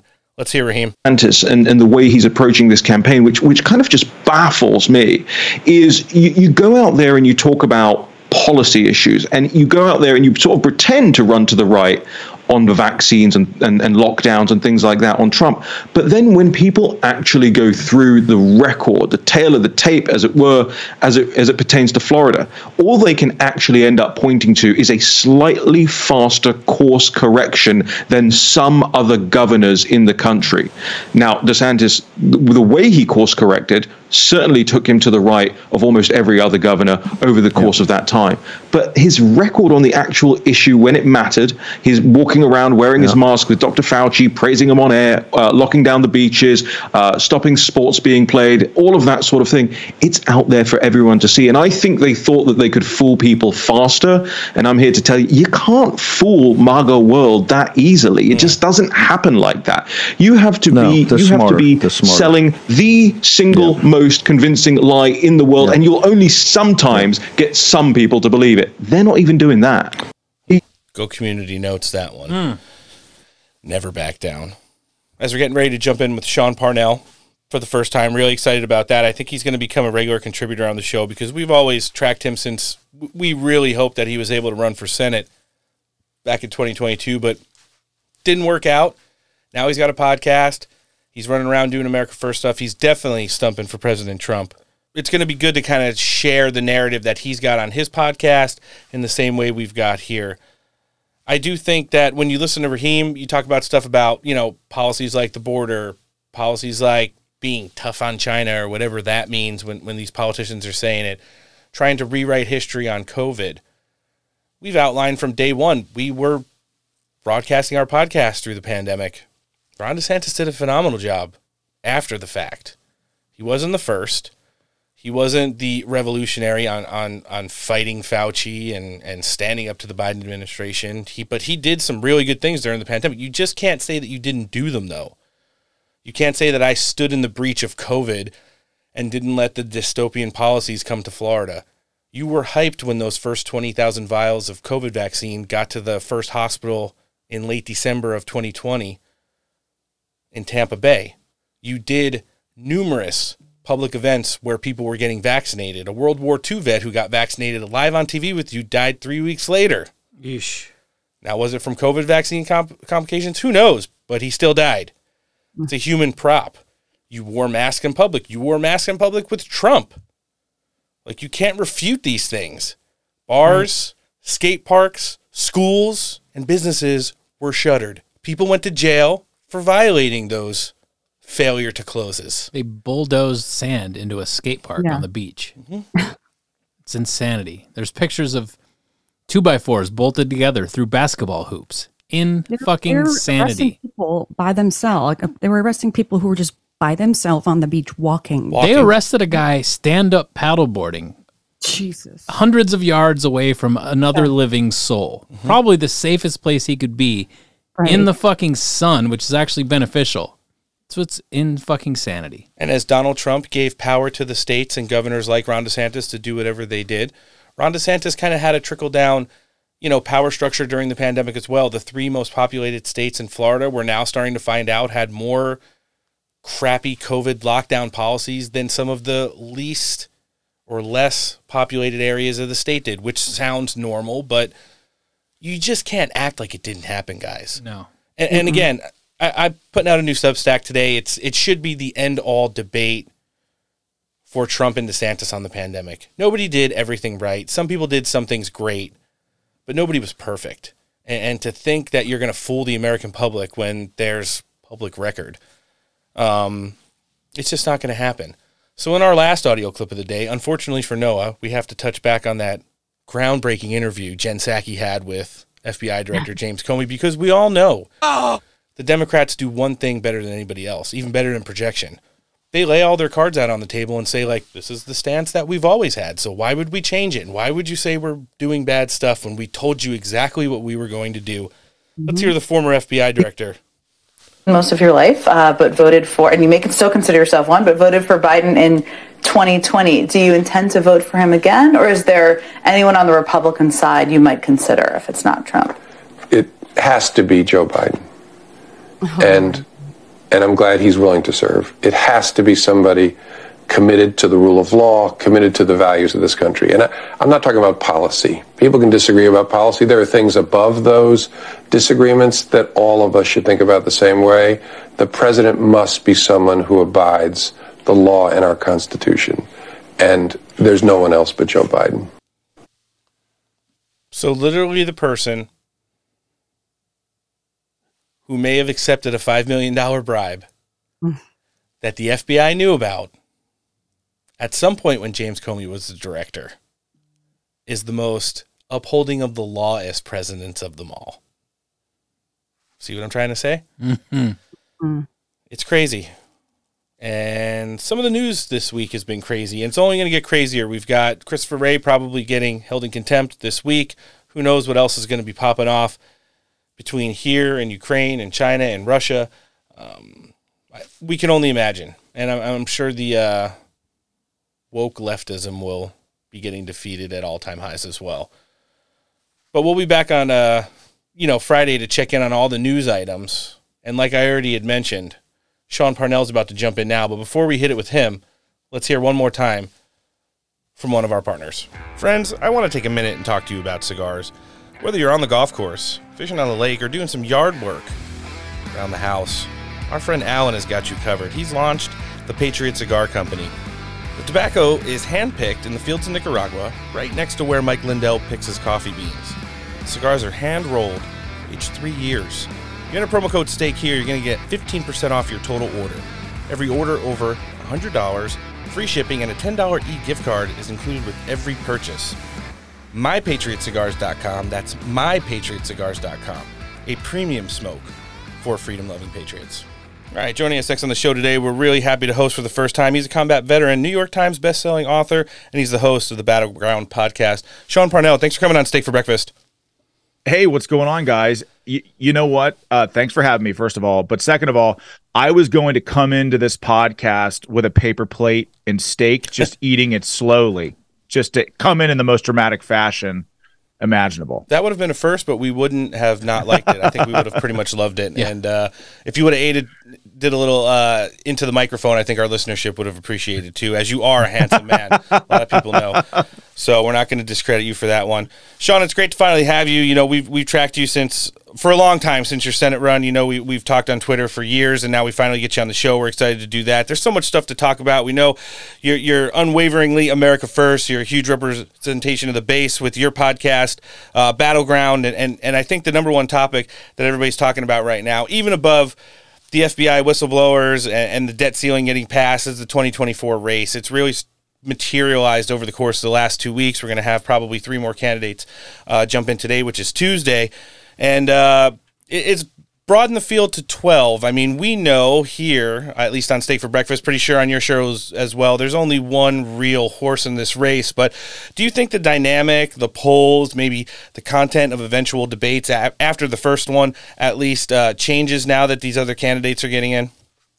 I don't. And let's put it into perspective. Let's take a look back at 2016, where President Trump became the nominee with something like 32 or 33% of the vote in a large field, right?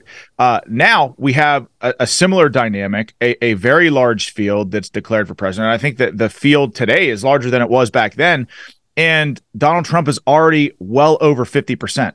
So that is a critical threshold for any candidate,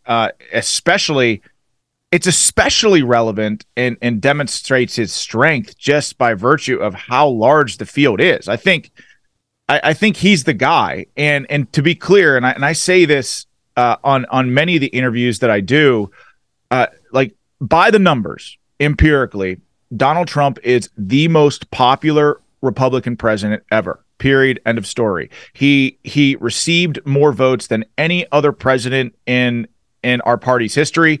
He was the last Republican president, to win the state of Pennsylvania since Ronald Reagan. And then our, by the way, GOP controlled state legislature changed the law and, brought in Act 77, which is our state's no excuse mail-in ballot law, and he lost in the state of Pennsylvania in 2020 by 80,000 votes. But there's even context to that nobody talks about. Our Democrat-controlled Supreme Court in the state of Pennsylvania removed the Libertarian candidate from or removed the Green Party candidate from the ballot, the presidential ballot, kept the Libertarian candidate on the ballot. President Trump lost by 80,000 votes. The Libertarian candidate got 79,000 votes. So the Democrats, every step of the way, have done everything they can to defeat this guy. And I think you're seeing, even in all these investigations, one hoax trotted out after another, 2 impeachment scandals, whatever. It's just one hoax after another to try to stop this guy. And that's precisely because they know Donald Trump can win. I mean, that's it right there. We talked to some people on the Trump team over the weekend who can't confirm but have alluded to the fact that an indictment's probably going to come down this week. It looks like Merrick Garland, who's probably one of the biggest revenge hires in all of Washington politics, is going to charge Donald Trump with obstruction of justice instead of anything technically related to the documents.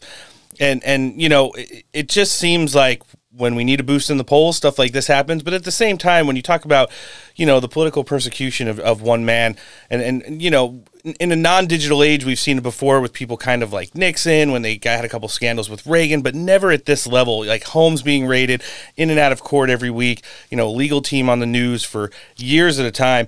What is the deal here? Is it the fact that he was so able to get that much stuff done for the American people, really big wins at home, but even more geopolitically throughout the course of his career, and first term in office, that they just don't want to have someone who can't be manipulated by lobby groups or influence? It just seems like it's lawfare only, the only thing that works on Trump, and to this point, nothing is stuck. Yeah, I completely agree with you. And here's the thing. I think Donald Trump, during his time in the White House and his 4 years as president, accomplished more than any other president in our lifetime. I mean, America, within a year of him being in office, was energy independent as a net energy exporter. That is an unbelievable thing. I think gas was $1.82 a gallon back then. That's significant because that helps lower income people heat their homes, put gas in their car, put food on the table for their families. A real world, real life impact for Americans. This guy was a president that brought American manufacturing back through tariffs on China. This guy brought illegal immigration in this country down to historic lows. He brought about peace in the Middle East. As somebody who's fought over there, something that I would never see in my lifetime. So the guy did extraordinary things during his 4 years in the White House. But what has always been remarkable to me about President Trump is his ability to resist groupthink on either side of the aisle. And anybody who's ever spent any time in Washington, there's a reason why they say it's inside the Beltway. It's because a lot of the K Street folks, the lobbyists, the advisors, they go from one campaign, one administration, one White House to the next. They're congressional staffers that now working for different Senate incumbents. They all stay inside the Beltway. They all think the same way. And Donald Trump brought something different from the outside. And I think that DC inherently fears, this is where the term the uniparty comes from. But I think that the inside the Beltway folks fear someone who thinks differently. And a perfect example of this is Donald Trump's foreign policy. I mean, everybody made Donald Trump out to be like this guy, this crazy guy who had his finger on the nuclear button. He was going to bring about World War III. But the fact of the matter is, and you both know this, that nothing could have been further from the truth. Donald Trump was the ultimate peace president, and he leaves office, and all of a sudden, Afghanistan falls by the wayside. We surrender there, one of the most catastrophic surrenders in American history. And then we immediately, before we can even get Americans out of the field in Afghanistan, are involved in another war in Ukraine, which actually could lead to World War III. Right. And Donald Trump wouldn't have allowed any of it to happen. No, and at the same time, you've got China popping off. It just seems like geopolitically, I think the Biden administration, when they came in, thought that there was that won't happen. We don't have to put as much of attention. We don't have to make as a big deal as Donald Trump did. We don't have to go out and virtue signal on our behalf. It wasn't virtue signaling on Donald Trump's behalf. I believe Donald Trump when he called Putin and said, one boot on the ground in Ukraine, Moscow nuked. Whether or not Putin believed him, whether or not Donald Trump was serious, I do believe when Donald Trump references conversations like that, those conversations happen.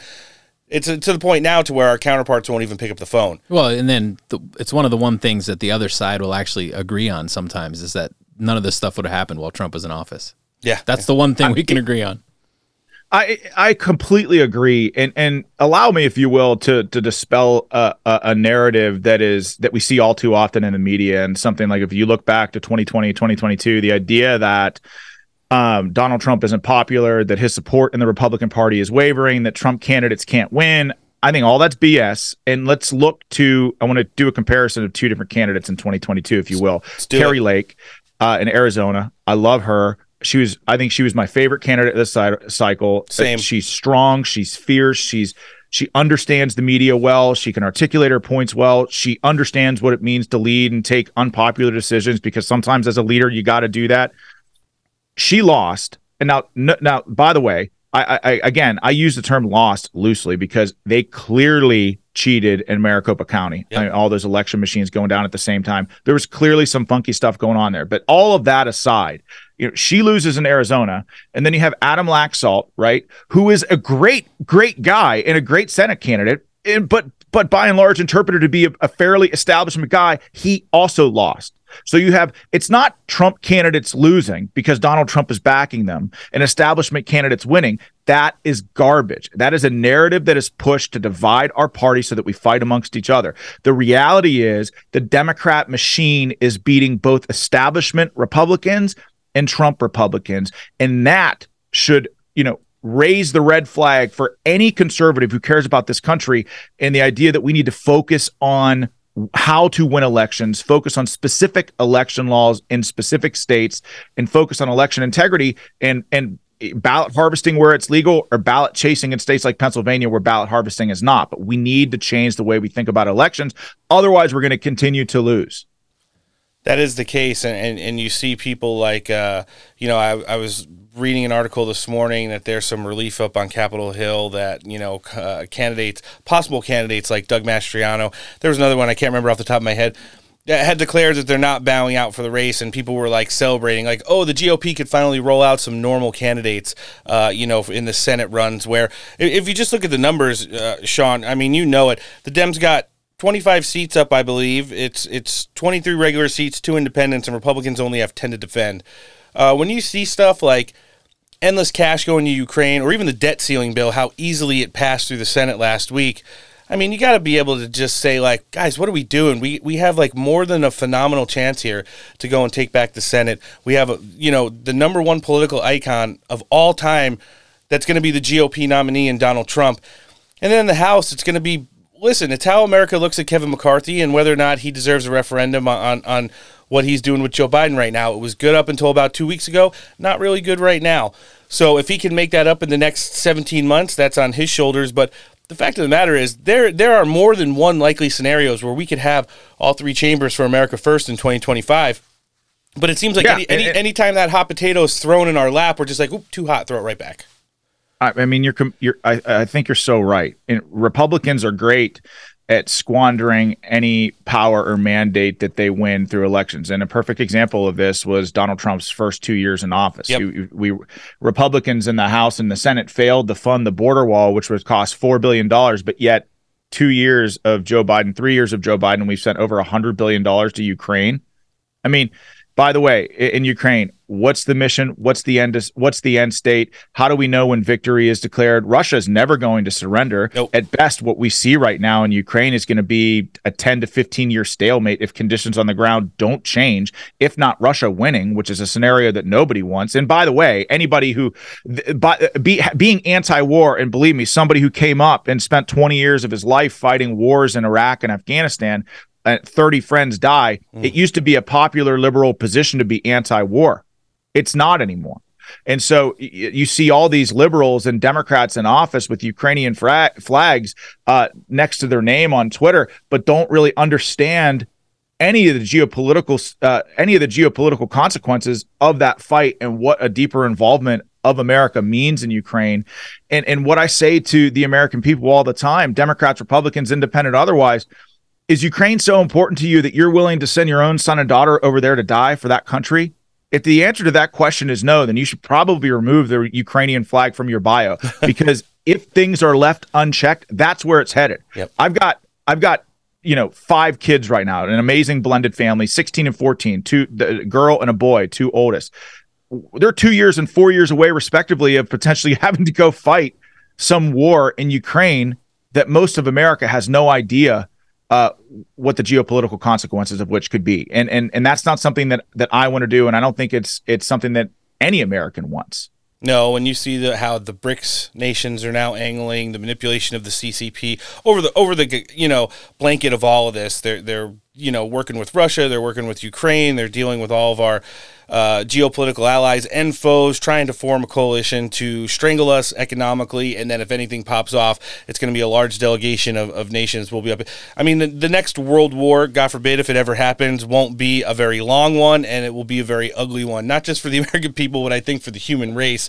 And for all the people who like to wear those lapel pins or try to get accounts banned on Twitter for saying that, listen, the only way to end this war is to get to the negotiation table, and that's pretty much it, are just absolutely absurd. They don't live in the real world, and they really don't take into consideration what the ultimate consequences are. Like you said, you've lost so many fellow servicemen and women along the way, Sean, and it's something that people don't get to experience on a person-to-person level, and it really makes for when they try to get their point across, they just have no idea what they're talking about. So you, fortunately, did know what you were talking about today on Steak for Breakfast. We were so glad you came down and shared some time with us today. I think we've laid out the groundwork for you. Now you have to come back, because I love this segment. Noah was nodding and jumping in here the whole time, and our listenership just absolutely loves you. We're going to live link your Rumble channel and show in the show description today. But for anyone that's not following you, where can they check you out?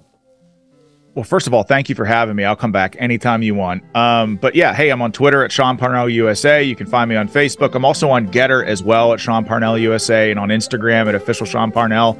I love you guys. I love what you're doing. I've listened to your podcast for a long time, and just keep hammering away and supporting President Trump, and because that's what the base of this party wants. I mean, that it plain and simple. And we got to stop with the infighting. Certainly do. And we'll be talking about that a whole lot more when we have back the host of the Battleground podcast, combat veteran, New York Times bestselling author, Sean Parnell. Thanks for joining us on the show. Thanks for having me, guys. Not a bad way to start the week. What do you think, gang? I like it. Listen, if you enjoyed this episode of the podcast and want to hear the now over 245 other editions of the show, make sure you're subscribed to us across every downloadable podcasting platform. That's Apple, Spotify, Google, iHeart. Sign up for the show, leave a review, 5-star rating, and then across social medias, make sure you're subscribed everywhere. In addition, thenationalpulse.com, that's thenationalpulse.com, is the one-stop shop. You're going to find everything Steak for Breakfast. Make sure you're subscribing to the Pulse Plus membership as well. Not only are you getting 1 month free on Raheem Kassam, you're going to get bonus content, which is editorial commentary from some of the absolute best in the game. You're getting bonus content in the form of podcasts from Steak for Breakfast, our Sunday show, Red Meat, absolutely love it, and our guest lineup is only going to be getting better. And of course from Fleckus Talks, Bonus Land. So make sure you're signed up there at thenationalpulse.com as well. We want to thank all of our guests for coming in today. Congressman Troy Nehls, Congressman George Santos, Sean Parnell for the first time, and retired Army Colonel Douglas McGregor. They definitely helped make steaks great again. Guys, don't worry, we'll be back on Friday with episode 246 of the Steak for Breakfast podcast. We're going to have Eli Crane, former Secretary Bernhardt, Miss Christina Bobb, and Michael Johns all joining us on the show. So on behalf of the pod team, I'm Roan. Noah? Later. Antoinette? Bye, guys. See you soon. Have a great rest of the week. Y'all stay safe out there. Take care.